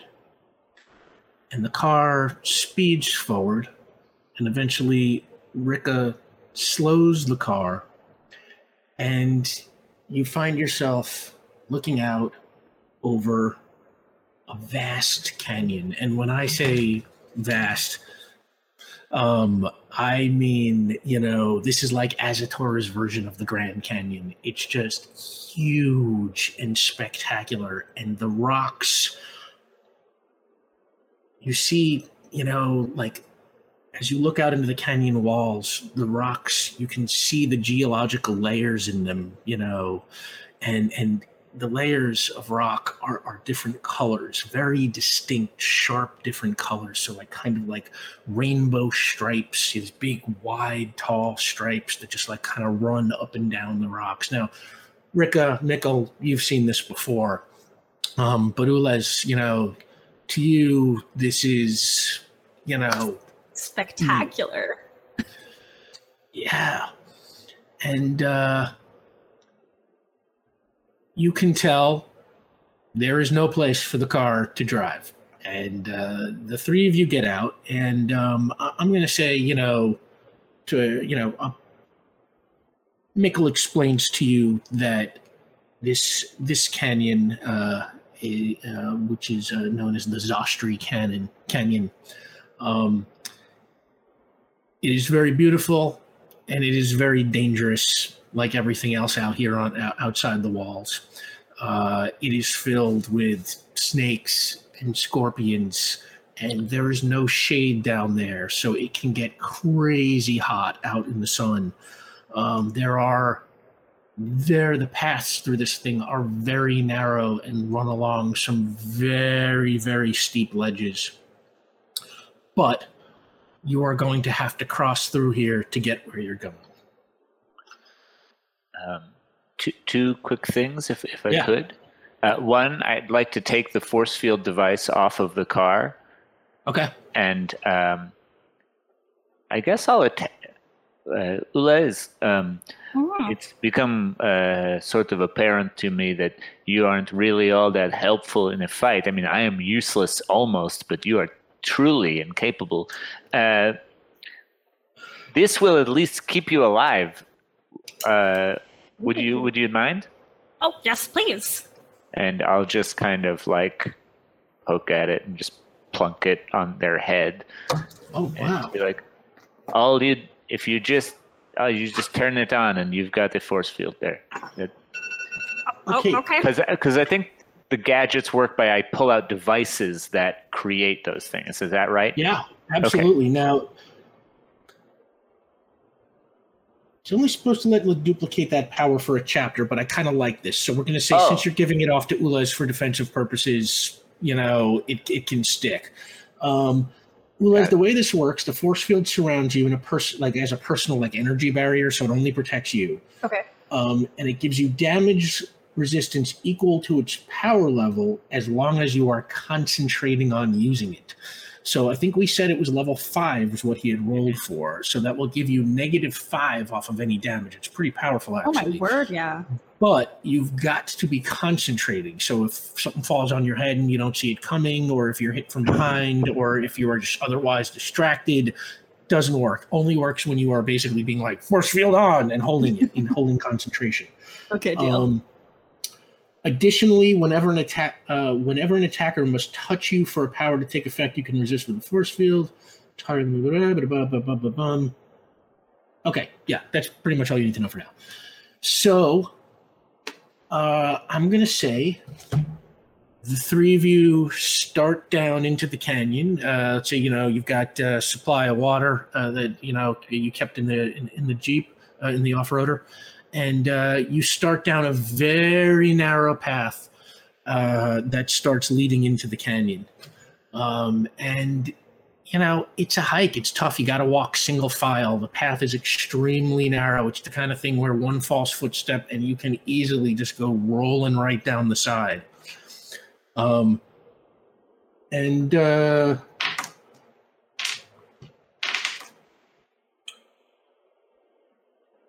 Rika, what level did we say your super hearing was? It's 5. Okay. As you're walking, let's say you're walking for a couple of hours. You've walked down the side of the canyon, and now you're sort of walking along, the middle of one of these canyon walls. It's like you can see canyon above you, a big steep cliff beneath you. And Rika, you start to hear, it's hard to describe. It's like a strange noise that almost sounds, it's like a little bit like a bowling ball, like a rolling sound. But at the same time, it's kind of like it's kind of a little clackety, like maybe it's something with an uneven surface is like rolling along somewhere. Does it sound like it's coming towards us, or?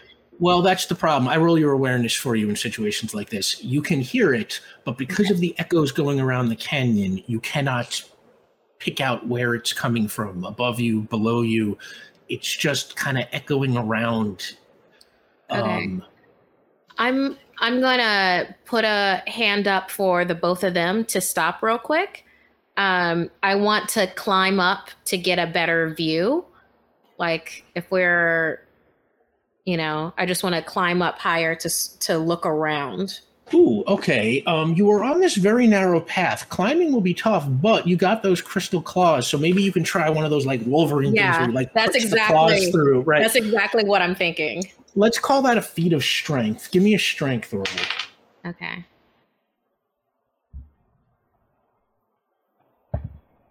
Wow. Now I'm rolling 4s.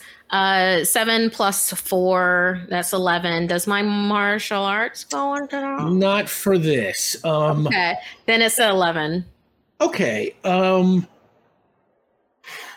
Okay. That's pretty close. But okay, so here's how I'm going to do it. You punch into the canyon wall. It's like this is super hard rock, but you are just kind of able to do it. And you climb up a little bit higher. Now I'm going to let you make your own awareness roll here since you're trying to do it now. And let me know what you get. Awareness. Okay. All right.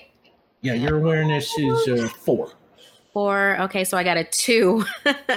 That's a 6. Okay. Yeah. Even from this higher point of view, can I use one of my determinations? I've got 1. You can. You can. You can spend it to add +2 to your roll. Let's see. The problem is I don't know if either of your qualities would apply here. I'm afraid of nothing. Pain makes me stronger. Neither one of those. I'm afraid of nothing is so applicable. I'm climbing up the side of a cliff. Yeah. Well, but are you trying to aid the climbing or are you trying to aid the listening? Oh, I'm aiding the listening. Okay. All right, then never mind. That has to be used in a different way later in our story. So you kind of lean out trying to triangulate the sound. And it's like your climbing roll was like right on the edge there. And it's like you can't quite pin down where it's coming from. And as you lean out, you kind of lose your grip and you come like sliding down the face of the rock. And you hit Ulez Galley. Oh, no. And Ulez, you trip over the side of the path and go rolling down the side of the canyon. And we'll find out what happens to you after the 10-minute break. Welcome back.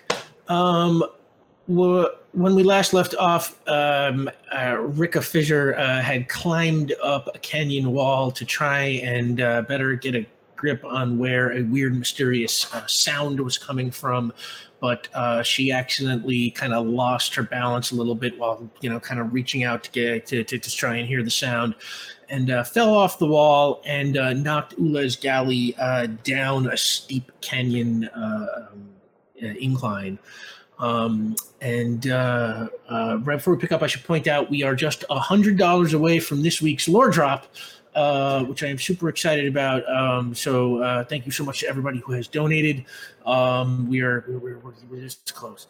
Ulez, you slide down this hill, and it's the kind of hill where it's like, had you known you were going to be going down it, you could possibly have really carefully slid, on purpose and kind of stayed along on your back and your butt and just made your way down. But because you were knocked off abruptly, you just kind of roll down this mother. And you roll all the way down to the bottom, and you're falling, you're coming down, and as you hit the bottom, you kind of black out. And as you're blacked out, you have a dream. Your mind kind of wanders. Why don't you tell us a little bit about what that dream is like? Yeah. So there is my voice. There is a spot that all Ulez Galley have in the back of our necks. If you apply the right amount of pressure on the left side of the back neck, we hear a click. This is a gentle sound that we have heard every solar rotation. This is maintenance. This is our upgrade. We grow old and we change. This is the only time that we dream. When we pull our consciousness from our own local servers and become one with everyone, We are Ulazgali. We remember when we first came to life and the rush of experiences that came before us. When we are made up of the few parts at the start of our life, and we possess the local data of the ones that came before us. All the information that they shared with the Ulazgali and all of the information that they did not. It was the day of my 21st upgrade. The sun overhead was bright, and the sky overhead was glimmering. We remember this upgrade.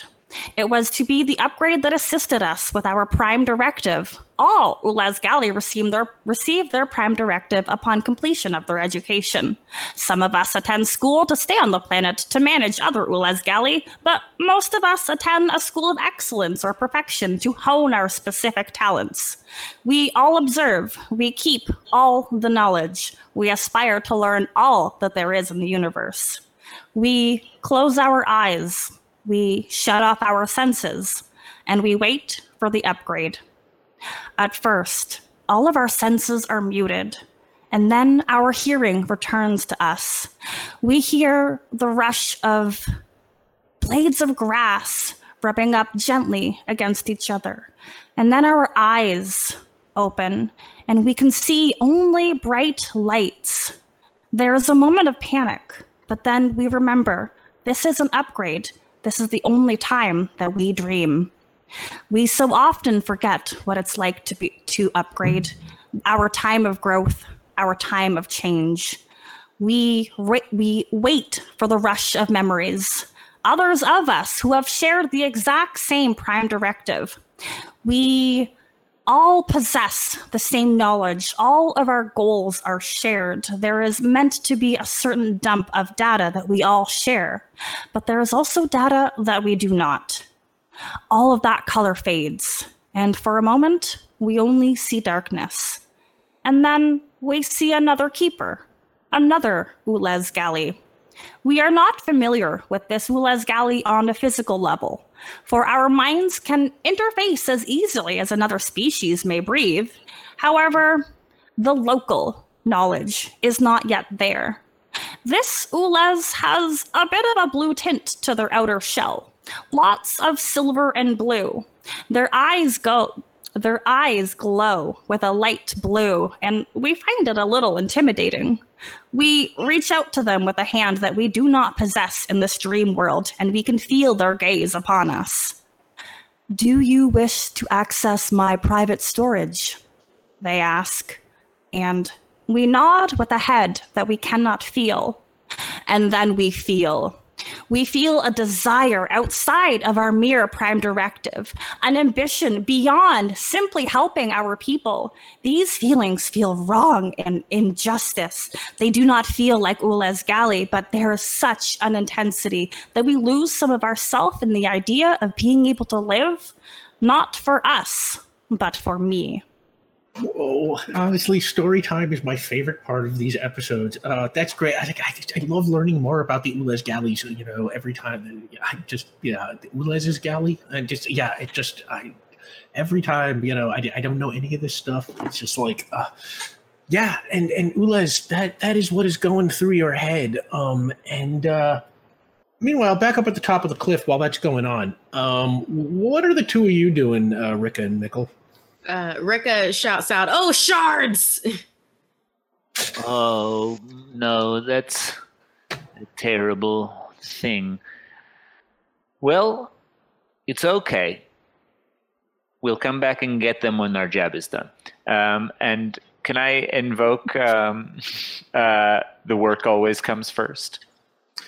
Yeah, you could invoke the work always comes first. That gives you a point of determination.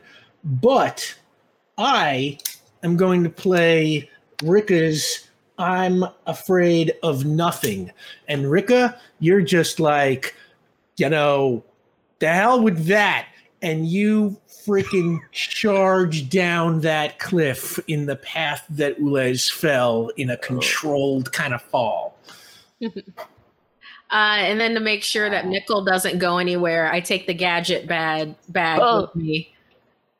Oh, Like, we've done this before. Do you remember? You remember on the outer edges of Rhystis. We did this before, and I know not to keep this gadget bag with you. That wasn't my fault. I had to go there was important work to be done, and there were other things that were distracting us. Me and the gadget bag got the job done, if you don't remember that. And thank goodness I got there in time, so you weren't completely beat up by that gang, that gang that you were encroaching on their territory with for your scientific investigations. Fine. I understand what you're getting at, and I take it personally and have fun finding your friend. All right. You stay here. Don't move. Obviously, I'm not going anywhere. Right, so you're the bag. Yeah, so you're taking Mikkel's bag. Mikkel, you're waiting at the top of the cliff, or you're going on ahead? I think I'm gonna wait. I don't. Without the bag, I don't have the gun. I don't have the ray. And I'm not. I don't know. I'm old and gray and a little confused. Okay. Rika, you start making your controlled slide down the hill. It's going to take a lot longer than it just did to Ulez to just fall. So, Ulez, you are at the bottom of the canyon, as low as it gets. And you get to your feet, and you find that this bottom layer of the canyon, remember I said it was all kind of like in colored stripes along the wall? Mm-hmm. This bottom layer of the canyon, the wall is black. And it goes as far in either direction as you can see and reaches up as high as you can see back up the mountain. And as you are standing there in front of it, you hear this sound like a rolling. And it's like, again, it's like as if something with an uneven surface is rolling. And it's getting louder and louder. And you turn around and you see this ball coming at you. And it's covered in these like sharp, jagged kind of, they look like pieces of shell. And it rolls towards you and stops right in front of you. And then it slowly begins to roll like around you, like it's kind of checking you out. And then it stops in front of you again. And then it suddenly starts to morph, grow, shape-shift, and it grows into this humanoid form. And after a moment, you find yourself looking at something that vaguely looks like a person built out of razor blades, just like jagged, sharp bits of shell everywhere. Oh. We greet you, and your shell is spectacular. What is it made out of? Identify yourself. We are Ulez Gali. Do you require our designation? What is your designation? We have it. We just must consider upon our databases in one moment. It's okay. Yeah, let's say you spit out your designation, and it kind of looks at you and Ulez Gali. What is your designation? I am designated as Scout of the Alpha Combine. Alpha Combine? Oh, do I know about them? You have heard of the Alpha Combine. They are known pretty well throughout the galaxy as an extremely violent conquering force. Yeah. I'm really thinking that, keepers have to have some kind of protocol to deal, by deal, I mean avoid them. I'm really trying to, okay. A scout. That sounds delightful. We would like to be on our way now. Good day. And we're just going to walk away. Kind of grabs your shoulder. My ship has crashed upon this world some time ago. You will help me send a beacon to my fleet. Oh, you require assistance. I require assistance. Would you like to look at some plants along the way? And he kind of like reaches out and kind of like sniffs at you a little bit. He's like, No, I require to send a beacon to my fleet. Oh. Okay. We will assist. We have made allies, and we do not know where they have gone. Make a willpower roll. Ooh, a 6 on the die. What do I got in my willpower? Your willpower is a 3, so that brings you a 9. Ooh, okay. That is a moderate success. He is sort of. I do not require an ally. I require a beacon. Do you have such a beacon? Oh, no, we do not. We do not usually possess that kind of technology. We travel and we observe. And while you are talking, Rika, you have finally kind of made it into view, and you see Ulez talking with this very tall, imposing-looking figure that you do not recognize. Howdy, bud. I don't personally think that Ulez okayed you to touch them. And that's a little forceful, don't you think? And unnecessary. How close are you? Let's say medium distance. Okay, so we're gonna call that couple of yards or further. Oh, we'll say a couple of yards. That's fine. Couple. Okay. Without even turning around, out of the middle of its back, a kind of claw covered like this, like covered in this jagged shell, a tendril grows and just shoots straight at you. It is a surprise to you, so you can't defend against it. And it does 3 damage, but you're wearing your armor, so it does 1 damage, so you are down to 10, and you fall kind of backwards, surprised, that this was able to attack without even turning. Yeah. Is it possible at all to do the pain makes me stronger in this circumstance? Because it attacked me first, and I was gonna talk, so now we're gonna rumble. Well, yeah, I mean, it depends. Like, what do you want to do? You're gonna start a fight? Like, you have to add to something. So it's like, yeah. Okay, so roll initiative. After it knocks you down, it kind of now sort of its head rotates so that it can look at you. It's still holding Ulez with one arm, and now a second arm grows out of its back, so it's kind of facing both ways at once. I rolled a 5. My prowess is a 7, so that's a 12. 12. Okay, so you go first. Okay. So it's holding on to Ulez right now, and it just attacked me. For the pain makes me stronger. I like the idea of me taking that damage. Just kind of like maybe even puts me into a type of rage state where it's not like I'm going to attack anything, but it's like I'm like laser focused. Like I'm going to hit where this counts now, type of a deal. Okay. What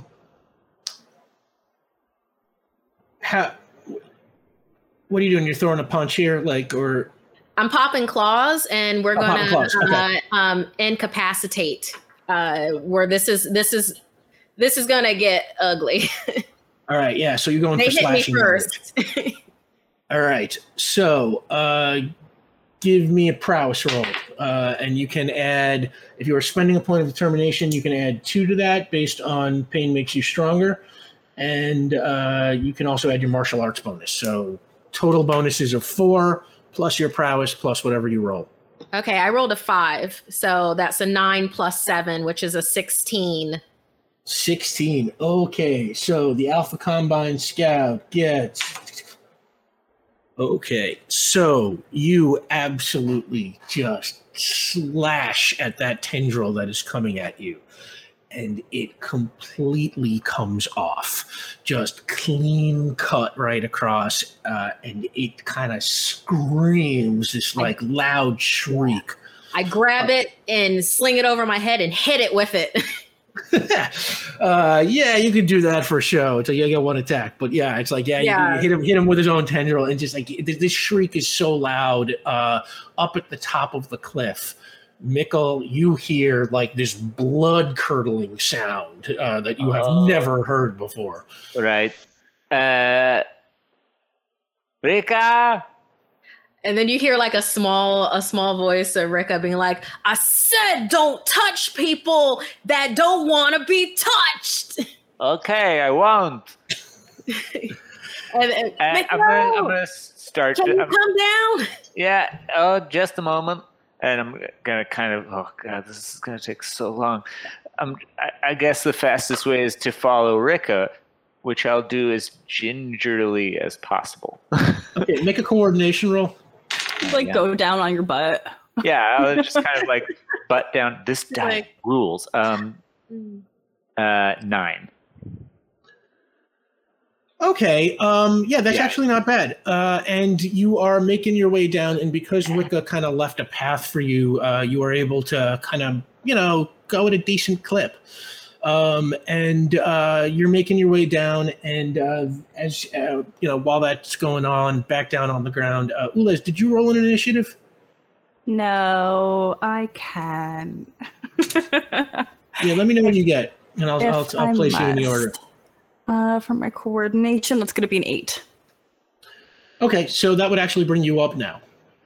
Oh, okay. So while this Alpha Combine Scout is kind of screaming and kind of, clutching the part of it where its tendril or, whatever that was severed from its body, you have a chance now to try something if you want to. Rika, I'm sorry. So I've really been contemplating. In order to be able to exist in the environment, there are certain protocols that have to be taken into effect when you encounter certain species. Now, all Ulez are notoriously bad at combat, notoriously. They avoid danger. They're very pacifist. And so we would like to disengage and run.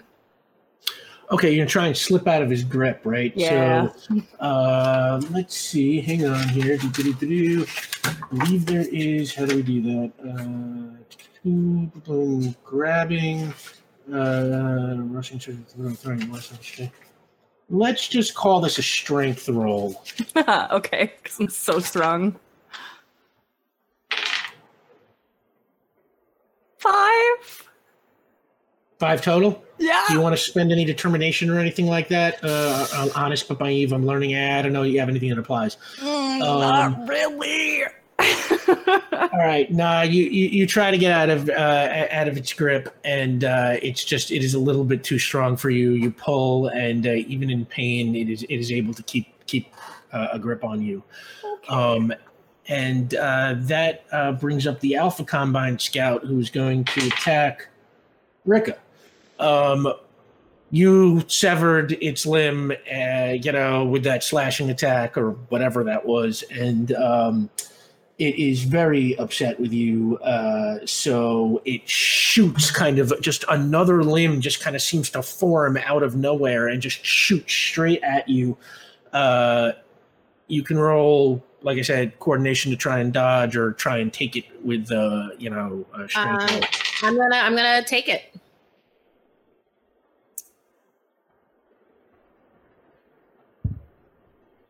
4 plus strength, so that's 11, 12, 13. It's a total of 13. My armor gives me a -2 on any damage, but before that.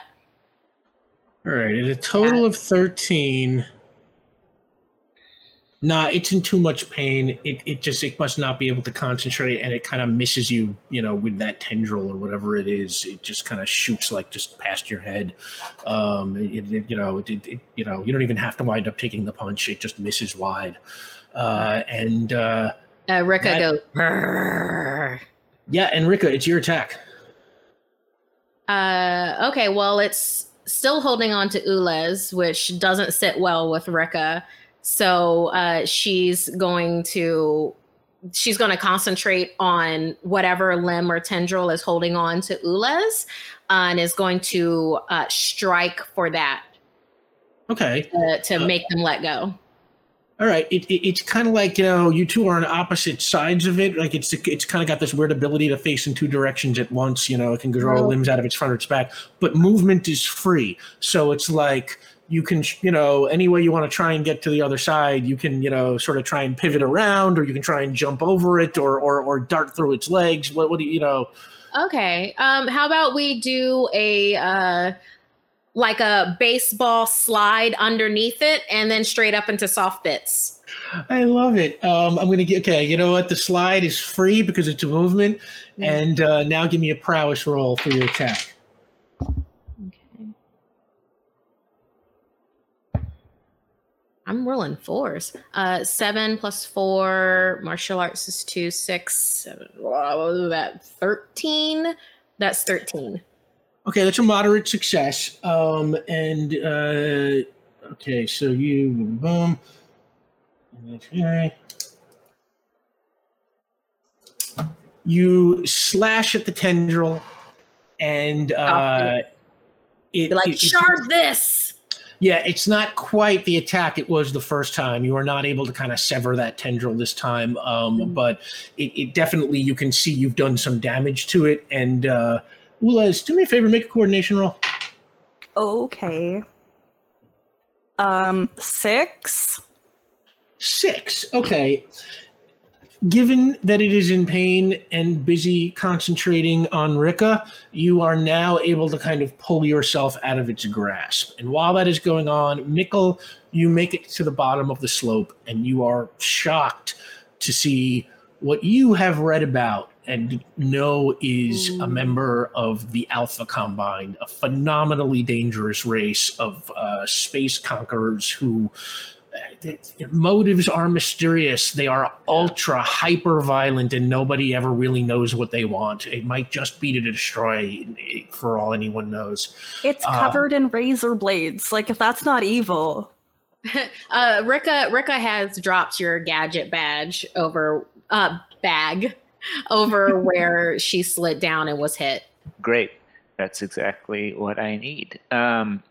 Okay, so what I'd like to do is run over to the gadget bag, and I'm going to spend one of my points of determination to instantly use my power.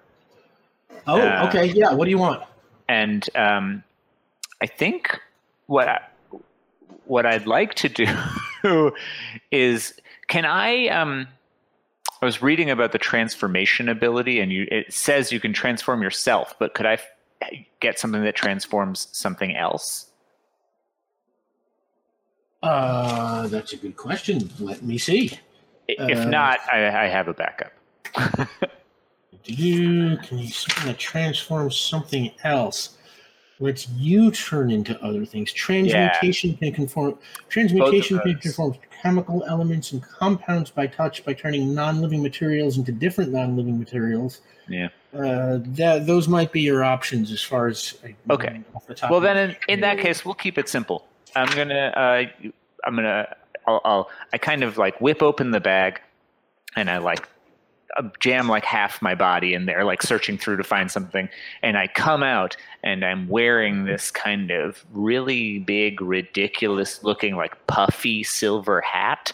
It looks almost like a mushroom, like Toad from Mario, but like it's just shiny silver, and it's got little things coming off of it. And I'm like, you don't want to kill my friends, and I'm going to use mind control. Oh, wow. Mind control is quite an ability. Yes. Mushroom hat. and Is a psychic enhancer. Points for the Mario reference. Mind control can take over the mind of a target in visual range, placing a temporary controlled quality that you can activate for free so long as it lasts. Roll mind control versus willpower test. So you spent your point of determination to get mind control for free, right? Yeah, I had 2 points, though. I don't know if that helps in any way. Let me just see how we determine level in that case. Cool. Success could do gadget able to look at the power of the top. If failure means it was okay. Determination of produce a gadget automatically rather than make a test. You are deprived of all your equipment.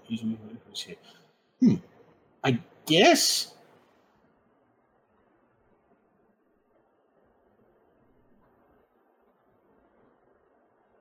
All right, you know what? I actually don't know how to handle that, so I'm just going to give you kind of a default level of. I'm going to give you a default level of. We're going to say 5, which is like exceptional human. It's like kind of. I mean, it's kind of a fairly powerful power, but you don't because you don't know quite what the willpower of an Alpha Combine Scout is. You don't know quite how it's going to work anyway. So now you've got to roll.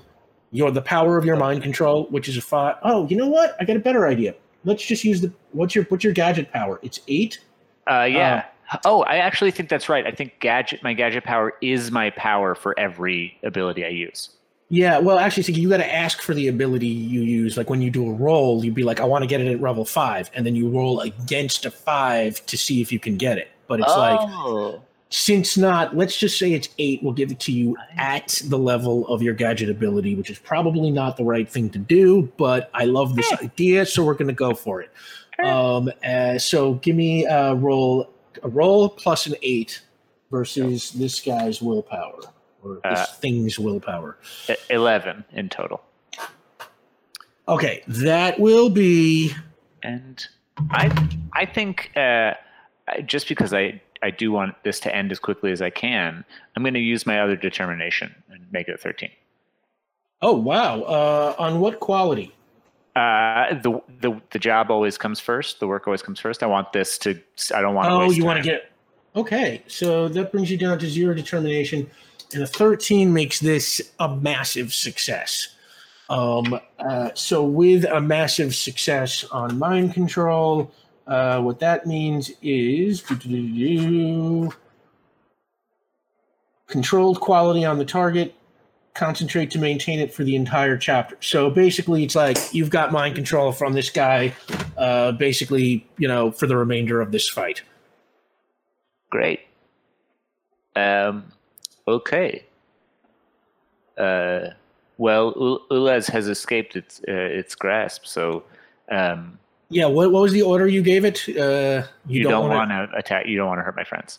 Right, and suddenly it kind of like freezes, and you can see it kind of like shaking and trying to resist you. I don't want to hurt your friends. I appreciate that so much. Sit down, please. You can see it's very unhappy, but it just very smoothly kind of like it doesn't even really sit down. It's kind of its legs just kind of retract into the bottom of it and lowers it to the ground as the bottom of it becomes like a ball again. All right. Well, this isn't going to last forever, so we should figure out a way to get out of here.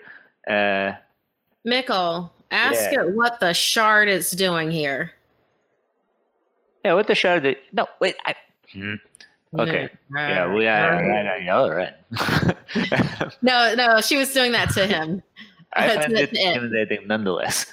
I think as the two of you are discussing that, you hear a bit of a loud crunching sound. And Ulez, who tried to run away from that terrifying individual, activated their force field, but they weren't quite prepared for like the hamster ball force field, and they just tripped and fell over, and they rolled like gently into the side of the dark cliff face. Are we done? Is everyone safe? Yeah. Yes. We're still figuring it out. I don't think this one is safe. Okay. Force field off. You are all weak. The Alpha Combine will cleanse this planet of pathetic creatures like you. Yeah, but why? Once I summon them, that is what they do. Their beacon isn't working. They are very alone right now. Oh. So, but once you summon the rest of your kind, then they cleanse our planet. They're very bad at technology. They can't even fix their own beacon. That must be very embarrassing for you. I felt embarrassed for them. Yes. We're embarrassed for you, Combine. It must be hard. Tell us, is it embarrassing for you? This is extremely embarrassing for me. I will tell no other members of the Combine about it. All right. Well, Rika, Ulez, this hat doesn't work forever, so I have no idea what to do beyond this point. I mean, I got some ideas. Maybe both of you should just walk further into the canyon, and I'm going to talk about fields and rabbits with this member of this conquering force real quick. That sounds good, Mikkel. I've never heard of rabbits, but fields are lovely. Yeah, no, they're both fine. Okay. Just don't take too long. Hey, friend Combine, whatever she does to you is fine, and if you could just stay quiet while it's all happening, that would be great. Whatever she does to me is fine, and I will stay quiet while it is all happening. Yeah, I'm going to regret this. I'm from like a moral perspective. I'm going to have bad dreams, but we'll figure that out later. The work comes first. Hey, Ulez, want to see a tree? Come look at this. Oh, yes, I have your bag as well. It is very heavy. Thank you. And the two of you go walking and sort of disappear around the cliff face. What do you do, Rika? Okay, so for this being, I'm not really a persuasive character, but it seems like they do not like being embarrassed by any way, shape, or form. So she is going to go in on while she's holding the tendon that she separated from their body, while she kind of like uses that as a scarf. She goes in on how she's actually one of the weakest people on this planet, that he literally, or they literally got beat by, like the D squad, of everything. And that she's actually really, really young too, like super, super young. I was gonna say make a willpower roll, but he said to, but yeah, Mikkel planted a suggestion that he's got to go along with whatever you say. So if he tells anyone about this planet, they will get like eviscerated and vaporized, and it will all lead back to them and them doing it. So it is in their best interests to just be cool and to just go away. It is in my best interest to just be cool and to just go away. So, I mean, you understand, right? And then she's just like kind of helicopter piloting the tendon. I will go away. And never tell anyone about this planet. And never tell anyone about this planet. And you could see him like kind of like angry and struggling, but like the top half of his body kind of disappears back into the ball, and like the little spot where you cut off the tendon kind of seals over with one of those pieces of razor blade. It just kind of slides over it, and the ball just rolls the opposite way and disappears in the direction opposite from the direction that Mikkel and Ulez went. Whoa, good shards. And then she heads off towards where the rest of her companions went. Do you take the tendon with you, or? Taking the tendon. It is now a trophy. Okay. You go and catch up to them, and having broken away from the Alpha Combine Scout, you now have to walk your way back up, find a way back up to the top of the cliffs, and sort of hours go by, and the blue sun starts to set slowly, and it starts getting a little dark out there. Oh, wow, we're $200. Wow, we're just $50 away from the lore drop. Thank you so much, everybody. Hey, I'm really hyped with the lore drop, too. I need to know what's going to happen in the main show as well, That's right, this lore drop, kind of the first genuine glimpse of Season 3, actually. So you walk your way, sort of up the cliff's face. Maybe you find like a narrow, winding path. And eventually, when you finally get to the top on the other side, you have now made it completely across. It is dark. Do you want to travel in the dark, or do you want to try and make camp? Mikkel, do you possess any items that emit enough light to create a pathway for us, or do you folks require slumber? Oh, no, absolutely. In fact, I have so many amazing things in this bag. Some of them have been breaking, though, as I keep hitting it against people's heads. But I'll see what's still good. Yeah, give me 1 second to look. You two chat for a moment. Depending on how you feel, Mikkel, I have no problem taking the first shift if we want to try to show Ules what it's like to roast marshmallows over a fire. What are marshmallows? It's like a soft crystal. Yeah, it's this little crystal. It's great, especially when you heat it up over a fire. Ooh.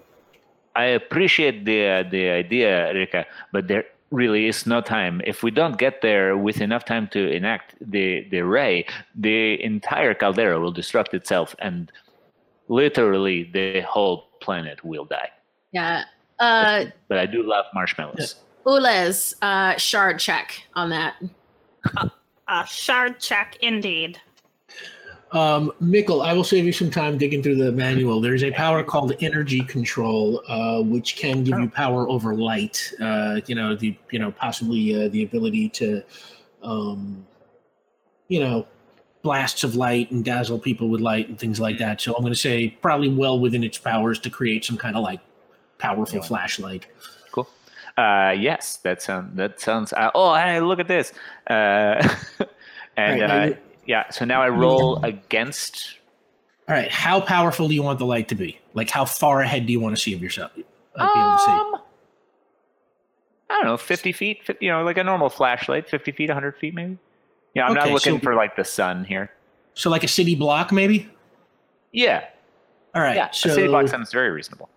All right, so roll, you're going to get this. You have an 8, and... city block's a level 3, so make a roll against your power roll. 14. Yeah, okay. Easily, you got yourself a nice, powerful flashlight that can see at least city block for everybody ahead. So you continue on into the darkness, and you're walking for a couple hours at night. Anything you want to talk about while you walk? I think the first 3 hours of our walk, Ules was, specifically like when Rika was taking care of business, and Ules decided to monologue rather lengthily about how this was their first time changing a tire. And like for the entirety of their lives, all they've ever done is study plants, like study the process of how to study plants and study that process. So changing a tire, I used my hands. These are simply for studying, not for changing things. It felt very, very empowering. That's really all they had to say. Oh, yeah.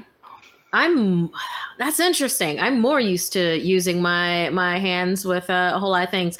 Sometimes my feet, sometimes my butt, my head. I use my head, butt, number of times for getting things done. So yeah. Mostly all my life has been physical things, getting things done, getting your claws dirty, getting in there. That's not your whole life. You have dedicated yourself to the sciences in such an amazing way. Look at how far you've come. I started off, kind of in Reese streets kind of a deal. And then Mikkel was getting beat up one day for one thing or another, some gadget, some other territory he had crossed. Happens a lot, it sounds like. Well, borders make no sense. They're arbitrary. Not when you research. Yeah. So, I kind of stood up against, the people I was with at the time to save him because it didn't seem fair. He wasn't hurting anything, So yeah, that started a whole thing, like a whole lot of territories versus other territories. And Mikkel actually helped calm things down with a steady head. And one of the things that he said to me, I don't even know if you remember saying this to me, Mikkel, but you said to me, don't you want something better for yourself? And that just really, really stuck with me. And I decided, yes, I did. And I do. I want something better for myself. So I made sure to do that. And I used all my action forward into literally that thing, which is, I became a security officer more as like a bridge. The money's real good. And also there's a lot of people that'll listen to you when you're a security officer, and you can kind of, let's say, smooth down the sharp shards between territories and other security officers that way. But I'm not going to be this forever, especially since Mikkel, took me under his tutelage to start looking into the sciences. Huh. You can, of your own volition, you can decide to change your lifelong profession?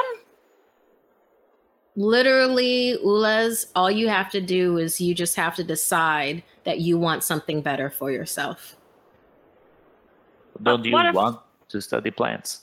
I have existed solely for that purpose. The Ulez Gali before me, like this arm belongs to an Ulez Gali from 1,000 years ago who also studied plants. I have absorbed all of their data and memories, but that is all we have known. Well, what do you want? Yeah. What does this Ulez standing right here before us in this galaxy, what does this Ulez want? What is better for you? We would like to change another tire. Well, that can be arranged when the job is done. In fact, there are tires all over the place. Yes, absolutely. Oh. I think I don't want to be presumptuous about your future, but you will be wasted as an auto mechanic. But it is good skills to learn. It's good to know the ins and outs of the machines that are underneath you and that you rely on. I will say that. That makes sense. If you learn how to change a tire today, maybe you learn how to change a fusion reactor tomorrow. We are mildly familiar with that, but, Less that's exciting then. easier. I like you. And when we get back, we should show you all the different things you can do. There's so many. There really is. The whole world. Beyond tires and plants? Oh. Yes, indeed. Well, we're mostly curious about marshmallows, but if there is more to be observed, we would like to perhaps observe it. Absolutely. Hold on. Somewhere in this bag, I must have packed a marshmallow for you to try. I think, you should spend a little time in Re after we finish this to really get the full scope of what could actually be done here. We would like that. And as you kind of walk through, across this plain, having this conversation, a sound starts to grow. And it's the sound of rushing water. And soon Ulez and Mikkel and Rika, you find yourself coming to a mighty raging river, which the two of you recognize as the Suthon River. You know it's called. And you know that this river is long and dangerous and filled with rapids and whirlpools and jagged rocks and waterfalls, the whole works. But this is the fastest way to the caldera, is to travel downriver.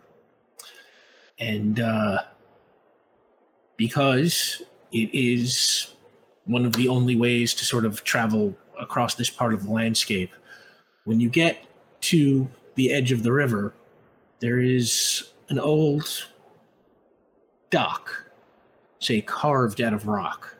Ooh, that rhymes. And there are these old boats that are all tied up to them. Let's say, 3 or 4, basically kind of, rowboat looking boats. Maybe 2 sets of oars or something like that. Your choices now are to take one of the boats and try and travel the river, or to walk alongside the river, which will severely lengthen your trip, but is possibly less dangerous in some ways. I'm just going to credit this knowledge to the 2 locals who probably know all about this. Yeah, Ulez would look to the 2 of you like, are we meant to walk across the water?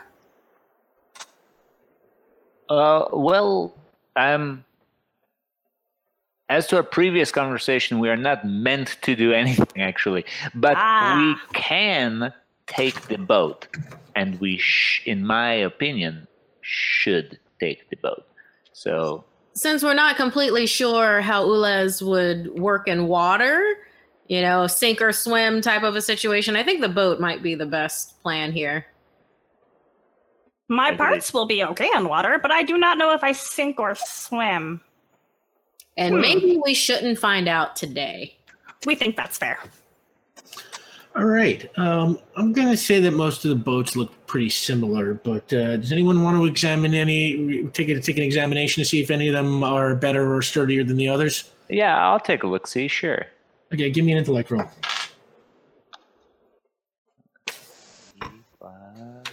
10 total. Okay. I'm going to say that you are able to sort through, the 3 or 4 boats that are tied up at the dock, and you are able to pick one that's got a handling of 5, speed of 4, and the one with the best structure, which is also 4. Handling don't 5. worry, I'll keep track of those too. Okay. So the 3 of you get into the boat, and you cast off. Who is rowing the boat? Okay, Rika. This is a handling roll. Give me a coordination roll.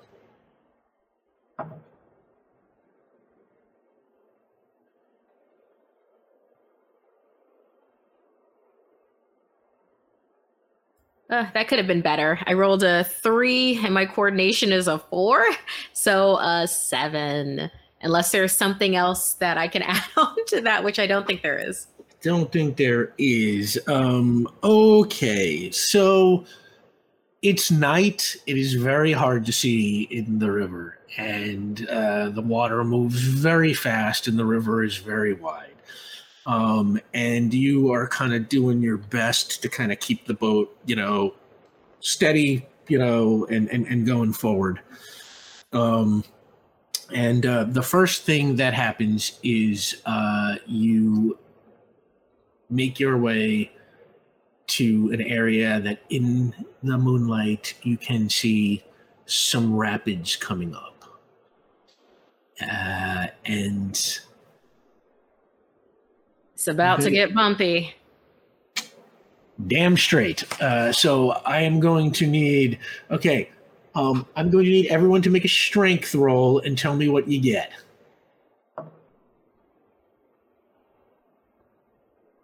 Oh, you are so lucky. I'm not using the red die anymore. God damn it. There go my rapids. Wait, was it better than a 3? I got a 1. I got a 12. I have an 8. Okay, and you have a 3, Ulez, 3. total? I rolled a 1 on the dice and a 2 in And your strength. strength is a 2. Okay, so... Okay, so... And somebody else hold on to me. You go into the rapids and things get bumpy fast. You are holding on to the oars, Rika, so you are pretty good. Mikkel, kind of grab onto the side, and you got a pretty good grip with those rock hands, even if you are a little old, and you do all right. Ulez, you are bouncing around. You are not quite used to this kind of travel, and the rapids are pretty rough, and you are not really, you have never done anything like this before, and you are thrown, and you fall over the side, but you are still holding on to the side of the boat. Okay. As the boat down the rapids. What would you like to do? What would the two of you like to do? Why don't we start with Ulez? Help! We are no good here. We are very fragile. I don't have anything to do. They will try and pull themselves up. Okay, give me another strength roll. 4. Ooh. You are pulling. It's a little slow. It's a little hard. That is literally a marginal success. So it's like my discretion. I'm going to say that you managed to pull yourself up a little bit, but you can't quite get over the side. Okay. I guess you're rowing, Rika, so it's like you don't really have the chance to do much here. So, Mikkel, do you want to do anything? Well, there's one thing I could do. Where I do my best to angle the boat so that, if you've got the rapids and the water, if I angle the boat a little bit of way to help with, I could try. Make a coordination roll. My lowest stat. Let's do this. Oh God! Testing Ulez on strength.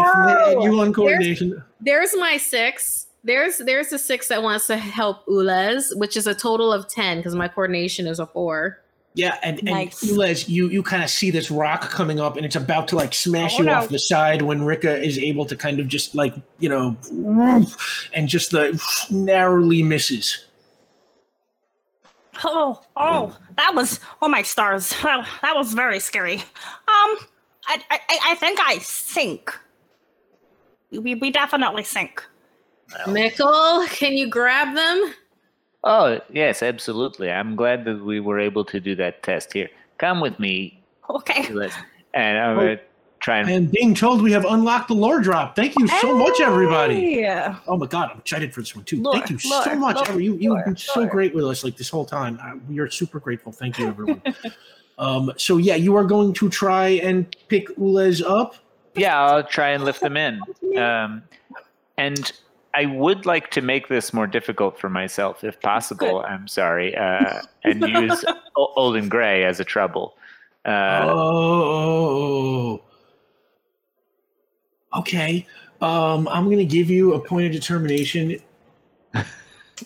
And oh wow, you go over to the edge of the boat, and you start pulling Ulez up. Ulez, I'm going to say, you haven't quite let go yet because you're kind of petrified with fear. And then the boat kind of hits like a big rapid.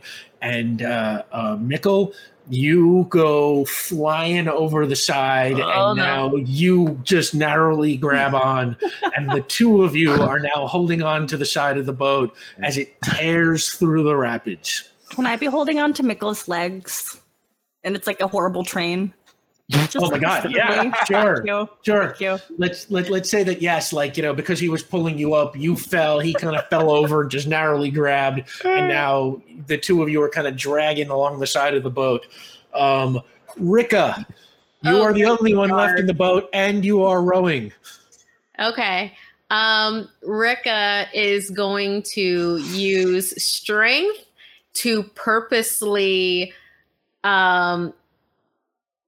try to capsize the boat in the opposite direction, where it's like if they're on that side and like holding on, she's going to purposely get the boat to take on water on the other side to have them then, from them dragging along the edge, it'd be them like literally laying on the side of the boat to hopefully have them tumble in.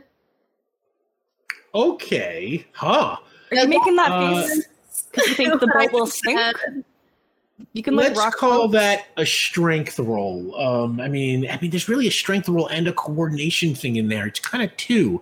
So first, make a strength roll to see if you can physically pull it off. How about if I throw in I'm afraid of nothing, because it takes a certain amount of anti-fear to then be like, I'm the only one left in the boat. Let me endanger myself to then get people back in. Oh, I buy that. Yeah, I think you would have to have nerves of steel to try something like this. Like James Bond fucking would be scared to try this maneuver. So yeah, absolutely. You can that'll be your last point of determination. Yeah. And you can add that to the strength roll. Okay. All right. So I rolled a 4. I've got a 7 with strength, which plus the 2. So that is a 13. Okay, yeah. So you've got the strength to pull this maneuver off. The question is your coordination good enough to nail it in the precise way you need to get the thing you want to happen? Give me a coordination roll, Rika. All right. Let's see. 5. Cool. My coordination is a 4. That's a 9. Oh, that is a moderate success. So it's not pretty. Wow. But I said the difficulty on that kind of hard. But it's not pretty, but you kind of managed to do it, and you pull it over. Now, okay, if I get this right, you're capsizing the boat in a way that pulls them over towards you, and now the boat is upside down, and it's like half upside down. Kind of right, like so, and everybody is now kind of. It's like Tokyo Drift, but with a boat. That's a very apt description. Honestly, if I did such things, I would give you a point of determination just for the Tokyo Drift reference. I don't have any determination left, so if you want to, get froggy with it, Rick. Oh, I don't. But at my heart is with you. But yeah, absolutely. You drift the boat up onto its side, and it kind of secures their position on top, and you're all holding on. When the absolutely overpowering sound of the waterfall becomes clear. What is that sound? Oh, that's the end of this river. Oh, good. I'm so over this. We can't handle it any longer. No. Yeah, and as you talk about being over it, you go over it. The three of you, just the whole boat goes right over the side of the waterfall. Everybody make a coordination roll. Yeah, I will say that there's a that Rika does over the edge.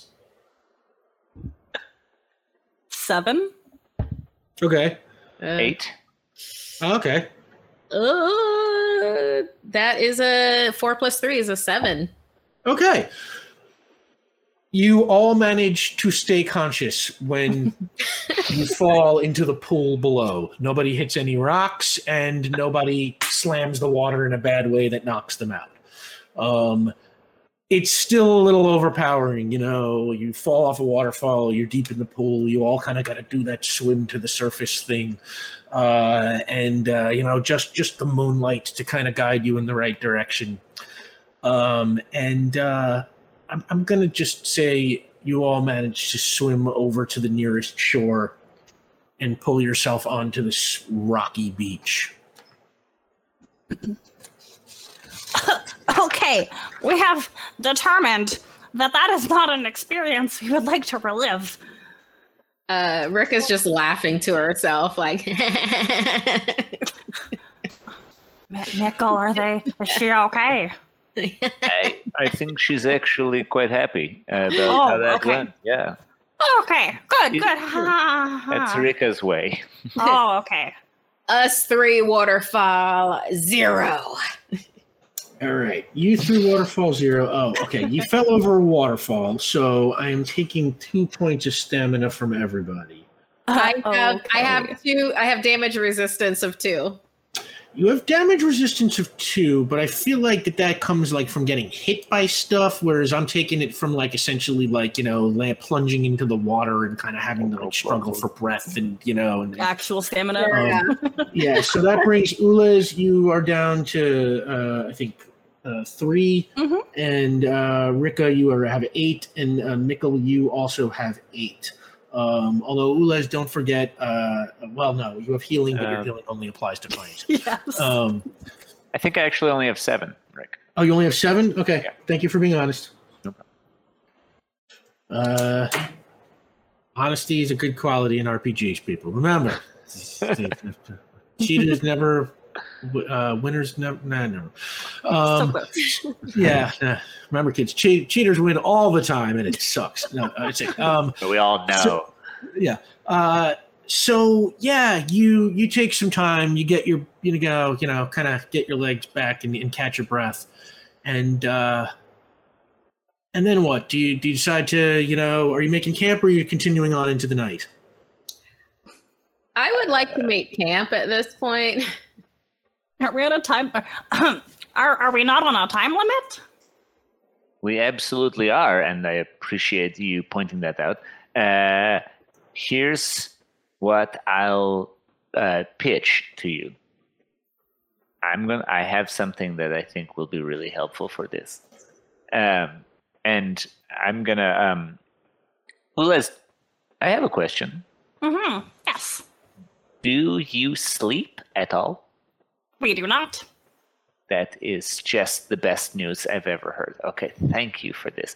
One moment, and I'd like to roll to go through my pack. And what are you looking for? I want to find a device that will shrink us. What? That will shrink you? Yeah, shrinking. Okay, wait. So I need to pull. I want 2 of them, 2 little shrinkos. Shrinking lets you become smaller. Each level will roughly half your size. How small do you want to be? Small enough to fit in the palm of someone's hand. Oh my God! Hey. You are a mad genius. Wow. Okay. Machinations. So let's see. That's pretty small. So let's call that let's call that a level 8. So give me a roll against. You have to roll against an 8. So give me a roll on your gadgets, which I think is an 8. It is. I've got +2. That's a 10. I've got a determination. I don't think I want to spend it. 10. Okay. Let's see. Hang on a sec here. Gadget. I don't know how this works.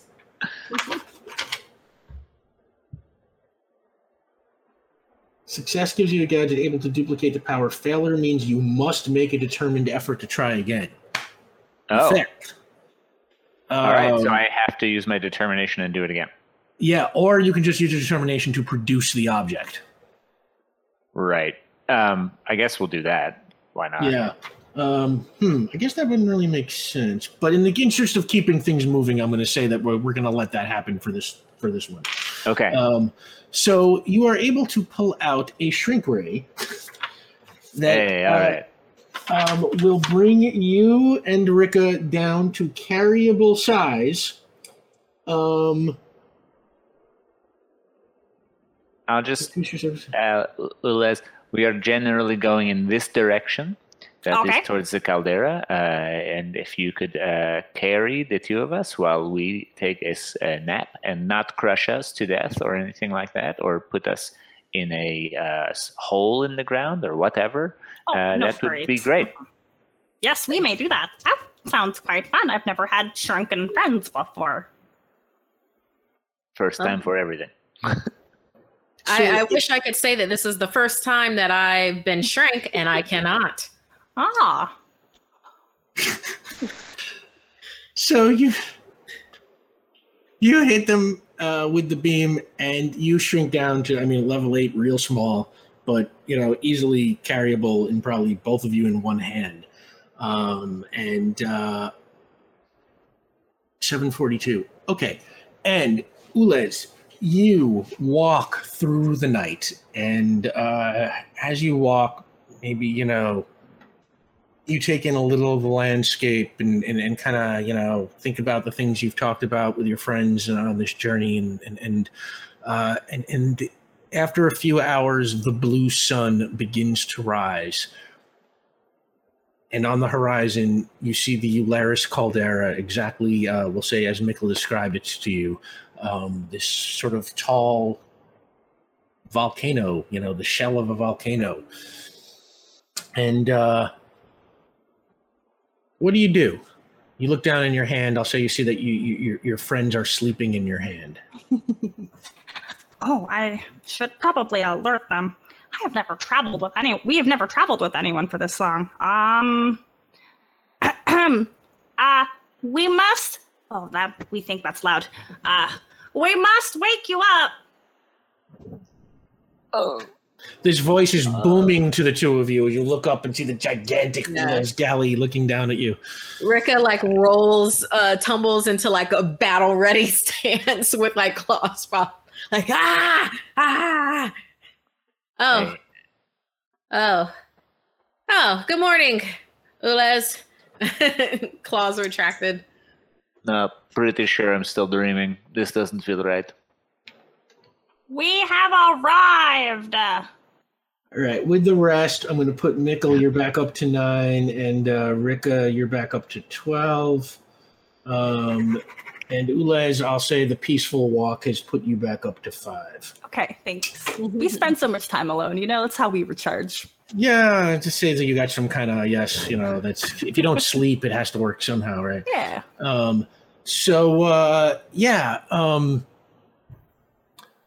I'm going to credit you, Mikkel, with having had the foresight to leave Ulez with a growth ray. Right. Switch on the That's a good switch point. small or grow. Yeah, maybe it's just got like a reverse. Yeah, that's a weird one.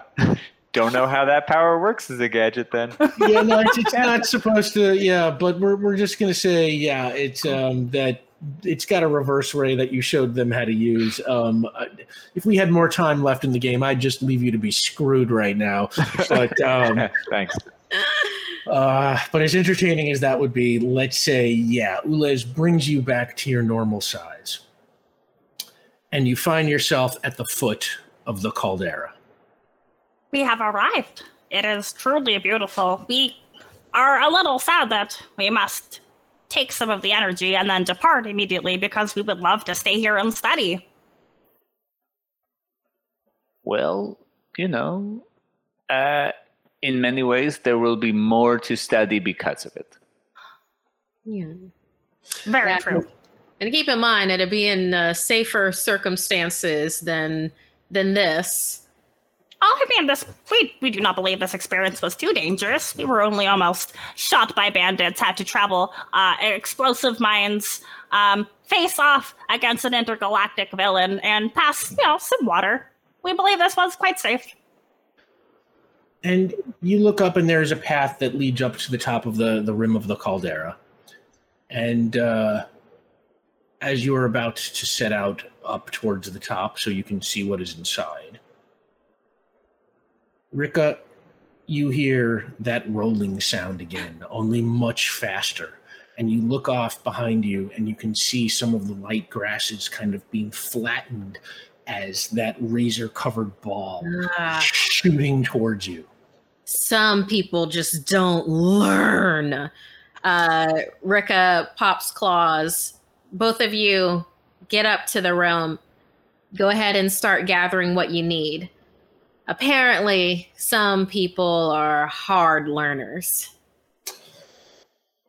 Okay. You going with this plan? Yeah. Yeah. Okay. Lilith will activate their force field, though.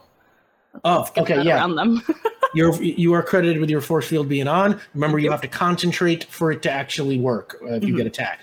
The two of you set up the side of the caldera, and I will say, as you are walking, you can feel beneath your feet, like shaking, and you can smell in the air kind of like a sulfuric kind of smell. And I'm going to say, you know enough, Mickle, to know that, yeah, you were right. This place is seismically active, and it's got that like could blow at any minute kind of feeling.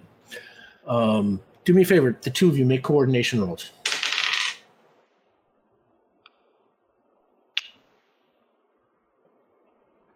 Eight. 9. Okay, that's enough.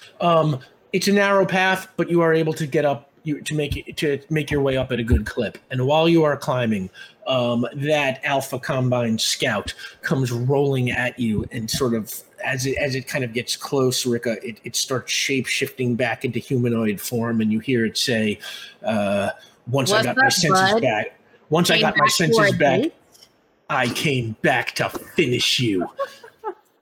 You're not my type. Roll initiative.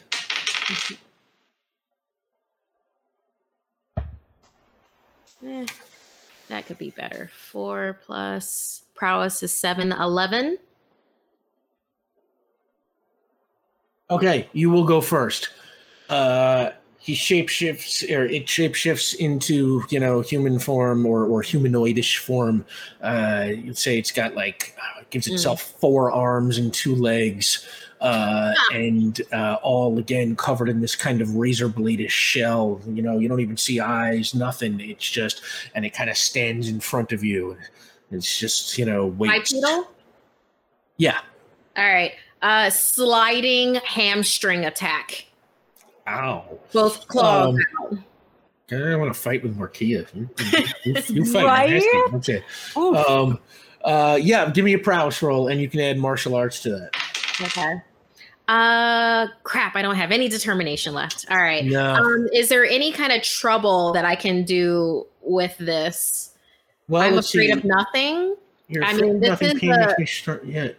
Four-armed baddie here.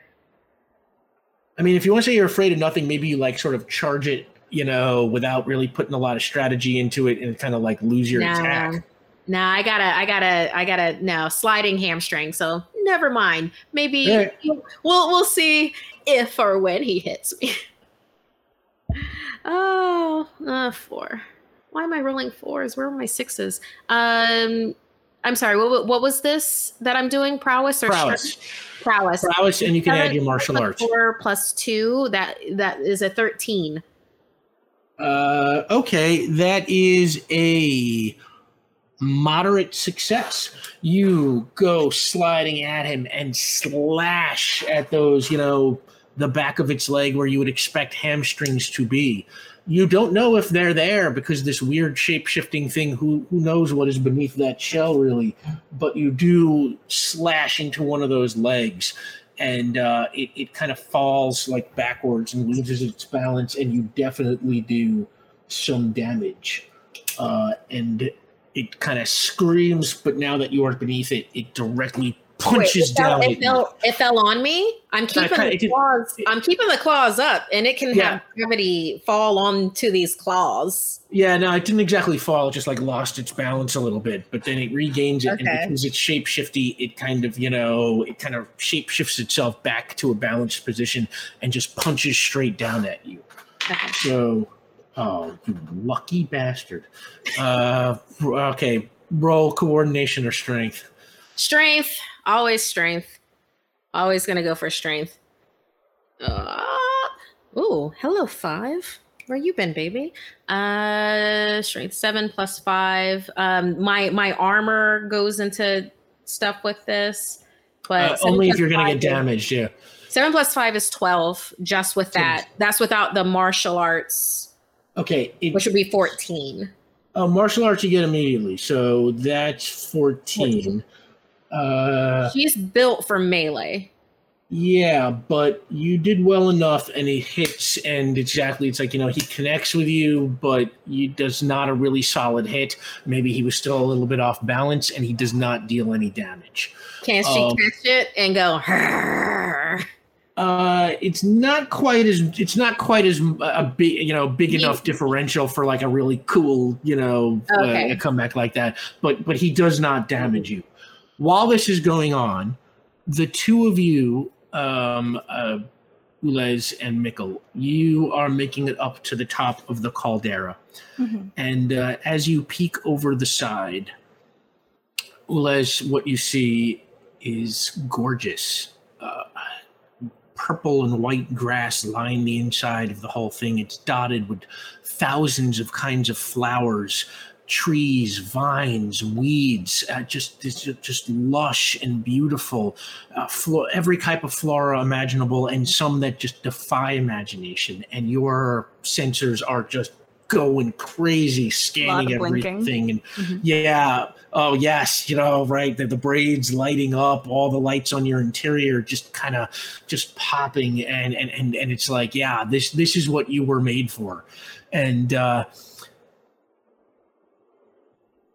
Mikkel,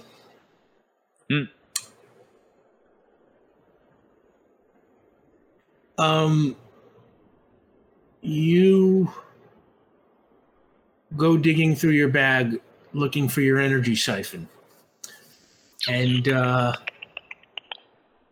when you find it, the energy siphon, you can see it is both smashed and waterlogged. Great.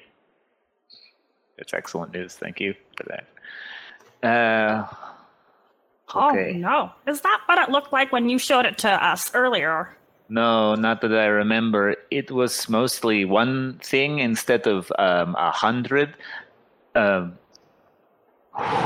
Oh. This is a fun challenge. Do you like to fix things? I really do, but I don't know if you felt the ground when we were walking up, but we really don't have a lot of time right now. How good are you at fixing ray guns? Well, we have determined that we have the possibility of a career choice. And they're going to look over at all the plants down there. And we would love to sit amongst those flowers and research and observe and just obtain all the knowledge possible. But also, and they're going to glance over at the destroyed, watery, mushy stun gun. If you could perhaps explain the mechanics of your stun gun, there is the option of, I am rather adaptable and quite modular, and we will take our hand off. And underneath is maybe a little drill or something. I don't know, nothing threatening. We have many purposes, though we do not often have the opportunity to take advantage of most of these. We wonder if it is a tool of our predecessor, and they'll reattach their hand. We believe we could attach some of that ray gun and for ray gun technology to ourselves. Oh my word. Les, I could kiss you. This is amazing. Okay. This is not so hard. This can be done. All right. Pop that hand off again. And, okay. Do me a favor. I want both of you to make intellect rolls.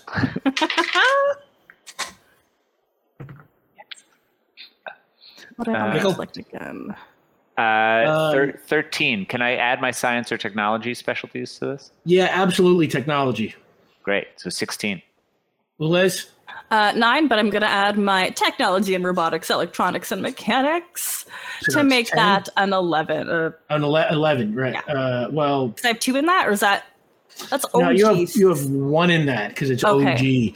OG. But that's still a 10. Okay. So what I'm going to say is, between the two of you, you put your heads together and you start converting the photosynthetic blasters on Ulez's hands into blasters that will instead absorb energy from things, the way the siphon was supposed to work. Ulez, you guide Mikkel through your systems. He is sort of the hands that work on your hands, and he starts tinkering. And back at the bottom of the caldera, it is your attack, Rika. Right. So Rika has managed to do to make damage already on one of those limbs. So she's going to go for that limb again. But the way that she's going to go about it, she's going to utilize her martial arts. Where, you know how Black Widow does that thing where she grabs onto someone's neck with her thighs and then flips them over? Yes. She does that in reverse. So she's like on their back, like on the limbs. With the claws? With the claws, like perforating that limb. Markia kills people. I think what we're learning here tonight is that Markia is a killer in her spare time. I never tank. This is what tanks do, right? You went ham. Yeah, movement is free. So since this is in combat, I'm going to say that you are able to do the kind of flip up thing, without having to make a coordination roll. But you still got to roll prowess to make the attack roll. Okay. Let's see. Prowess 7 plus 3 is 10, plus the martial arts is 12. 12. Yeah, it's exactly like you say. You flip up to the neck and just start punching away with the claws, and it's like it kind of shape-shifting, moves its head down in a way and trying to get away, but it doesn't matter, because whatever is underneath that shell, you are cutting through the shell with those hard crystal claws and just hurting whatever is under there. And it screams and screams, and it kind of just like throws you off of its back. But it's just too much, and it tries to like shapeshift back into a ball, but it kind of can't quite do it, and it just instead like sort of half balls itself up and then just falls dead in front of you. If you wanted my digits, there were an easier way to go about it. And then kind of readjust the tendon scarf that she saved from the waterfall. Kind of, just fixes yourself up, and then let's say you turn and sort of jog up to kind of meet the others. Now at the top of the caldera, you're finishing up installing the energy siphons on Ulez, and Ulez, just to keep things moving since it's 8 o'clock, I'm going to say that Mikkel has told you what to do, and. Point and shoot. Yeah, point and shoot. Ulez, you now have your typical energy siphoning powers. And I'm going to say, since this is just, we're in a non-combat situation, as Mikkel instructs you, you point and you sort of absorb energy from all of these plants. Not enough to kill them. It's a controlled blast, but enough to fill up this piece of technology with the energy that Mikkel is going to need. And it works like a charm. And the three of you are able to fill the tank. And that's it. And then you are able to kind of make your way back to the city of Riaris. Anything you want to talk about on your way back? It's a long journey, but without the time pressure, it's much easier going back. Anything you want to talk about to kind of, close this thing down? I hope, Ulez, I hope that I know that you're part of the species of keepers, and I know that you are here to learn, and that you in particularly enjoy plants. Just, I mean, and this isn't the end of our adventures, me, you, and Mikkel. I kind of got the feeling, and yeah, Mikkel's like, I just kind of got the feeling that maybe you're on a larger adventure and it's just something with that. I really, because it worked for me, I need for you to keep asking yourself that question of what would be better for you. It's okay to want something better for you, for yourself. I'm going to keep that close to my internal processor. I really do appreciate that. And we will try to remember that always. We don't want to forget any of this. We have never had true allies.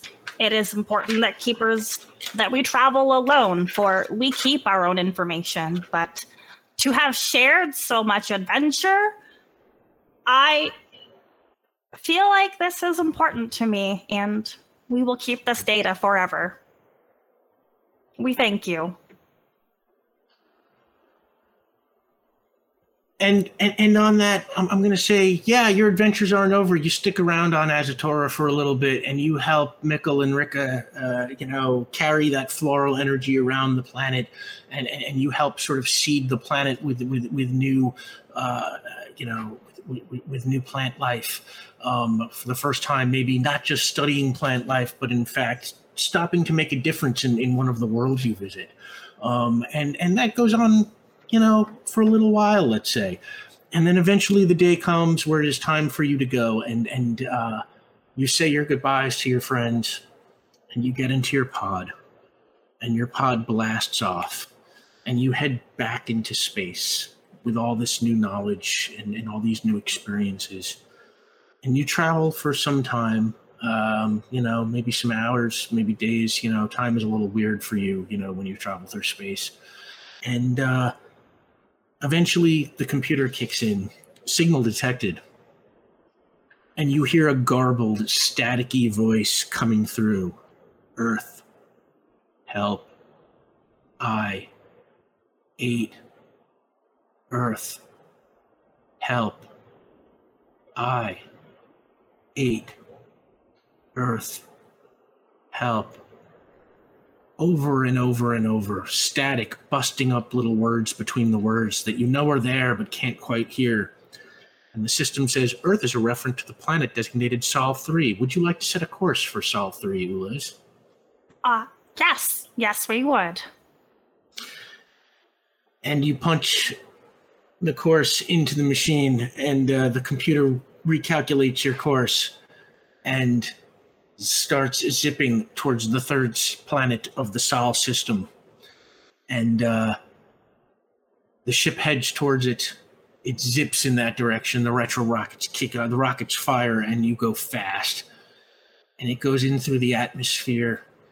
And while you are coming in through the atmosphere, the bumpiness kicks in, and something about the modifications you made in your system, there's a little weird electrical jolt. And as you bounce around your ship, there's a strange reaction inside of you. And you kind of lose control of your ship a little bit. And instead of the normal glide down to the surface, the ship kind of tumbles through the atmosphere and plunges into the Atlantic Ocean. And as you sink to the bottom of the ocean, thank you so much, everybody. This has just been such a blast. Honestly, having Markia and Max back at the table, you are both, bringing a little bit of that Tempting Fate energy in just the best kind of way. Yeah, oh my God, Markia, it's so great. I want to bring these characters back someday. Oh my God, someday we're going to space, and we're stopping it as a door. So real quick, let's go around the table. Tell the good people where they can find you all, starting with Max Isaacson. If you're looking for me, the best place to find me is on Twitter at Brosis Movies. That's like brother sister movies. You'll get all sorts of it from me there. Markia McCarty. Hey, you can find me on Twitter and Instagram at Markia McCarty. It's MarkeiaMccarty. Tuesdays, I do a zombie apocalypse show, Outbreak Undead, Rag and Bone, with Hunters Entertainment, 6 p.m. PT. join me there. I don't pop claws, but I am a rogue that's great at stealth and backstabbing. So you might enjoy that. Who knows? Come by, check it out. You should consider getting yourself some claws. You were very good with them. Almost too good, you know? Yeah, it was scary. Very worried. I read too many comics for always. No such thing. No such thing. B Zelda. Hello. I have been your non-binary busy bee. You can find me on Twitter as @B_Zelda. I am a podcaster, streamer, TTRPGer. And holy heck, this episode was just I'm very grateful for this filter because you couldn't see me tearing up. So thank you. This was good. Oh yeah. Oh my God. Those, the whole thing is just amazing. I just, I never cease to be amazed at how you do this. It's just. Thank you. I have a lot of fun with it. Oh God. I'm Rick Bug. You can find me on Twitter and Instagram at rbud913, or you can follow the show at PowerPlay RPG, Twitter or Instagram. And I first off, I want to throw out thanks to Markia McCarty and Max Isaacson, but also to Eddie Doty and Ravity Domse and Laser Molina Weber and Draconix and Dale Kingsmill, all of our guests through these 4 Origins episodes. Y'all have I want to bring back every single character. Oh my God, everybody has been so amazing. It's really just been just totally incredible. Yeah,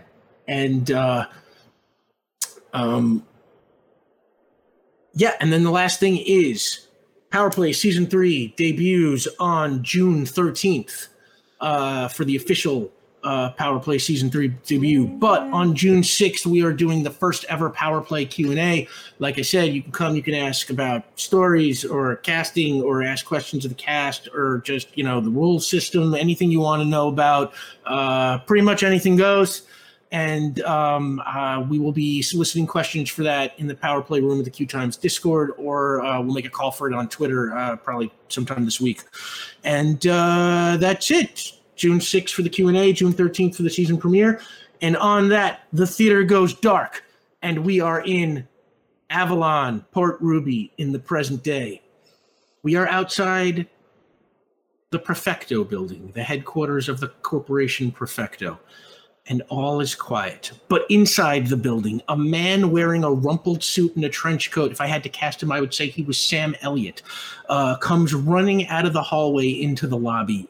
He is clutching a bunch of papers in one hand, and he is clearly panicked. Nervously checking behind him, he runs towards the front entrance of the building, and he tries one of the revolving doors, but it's locked. And he moves to the next revolving door, and it's locked. And then he gets to the next door. It's like it's the regular kind of push door, and it is also locked. And he hears the sound of footsteps echoing from somewhere in the hall he just came from. And with no other options, he takes a deep breath, and he reaches into his trench coat, and he pulls out this old revolver. And he stands back about a foot, and he aims at the glass door and fires a shot, and it shatters. And he carefully begins to try and clear the shattered glass out of the door of the frame. And it looks like he's trying to step through, but it's kind of too late. 2 really kind of big, scary looking security guards kind of come running out of that hallway that he just came out of. He's like, there he is! Glass shards be damned. The guy in the trench coat tries to force his way through the broken door, but his pursuers pull their guns and they fire at him repeatedly. And he is hit a whole bunch of times, and he drops to the ground dead. And the 2 guards walk to the body, and one of them immediately pulls those papers from his lifeless hands. And the other gets down on his knees and starts searching through the pockets of the man in the trench coat, and he finds a wallet, and he flips through it, and he pulls it out, and he looks up at his buddy, and he says, it's a goddamn PI. And then he holds up the ID, and it's a private investigator's license with a picture of the dead man on it, and the security guard says, McCrae, Max McCrae. And on that, thanks for playing with us. See you for PowerPlay Season 3. Hey everyone, it's Caitlin. If you liked what you heard, please leave a review on iTunes or whatever podcast app you use.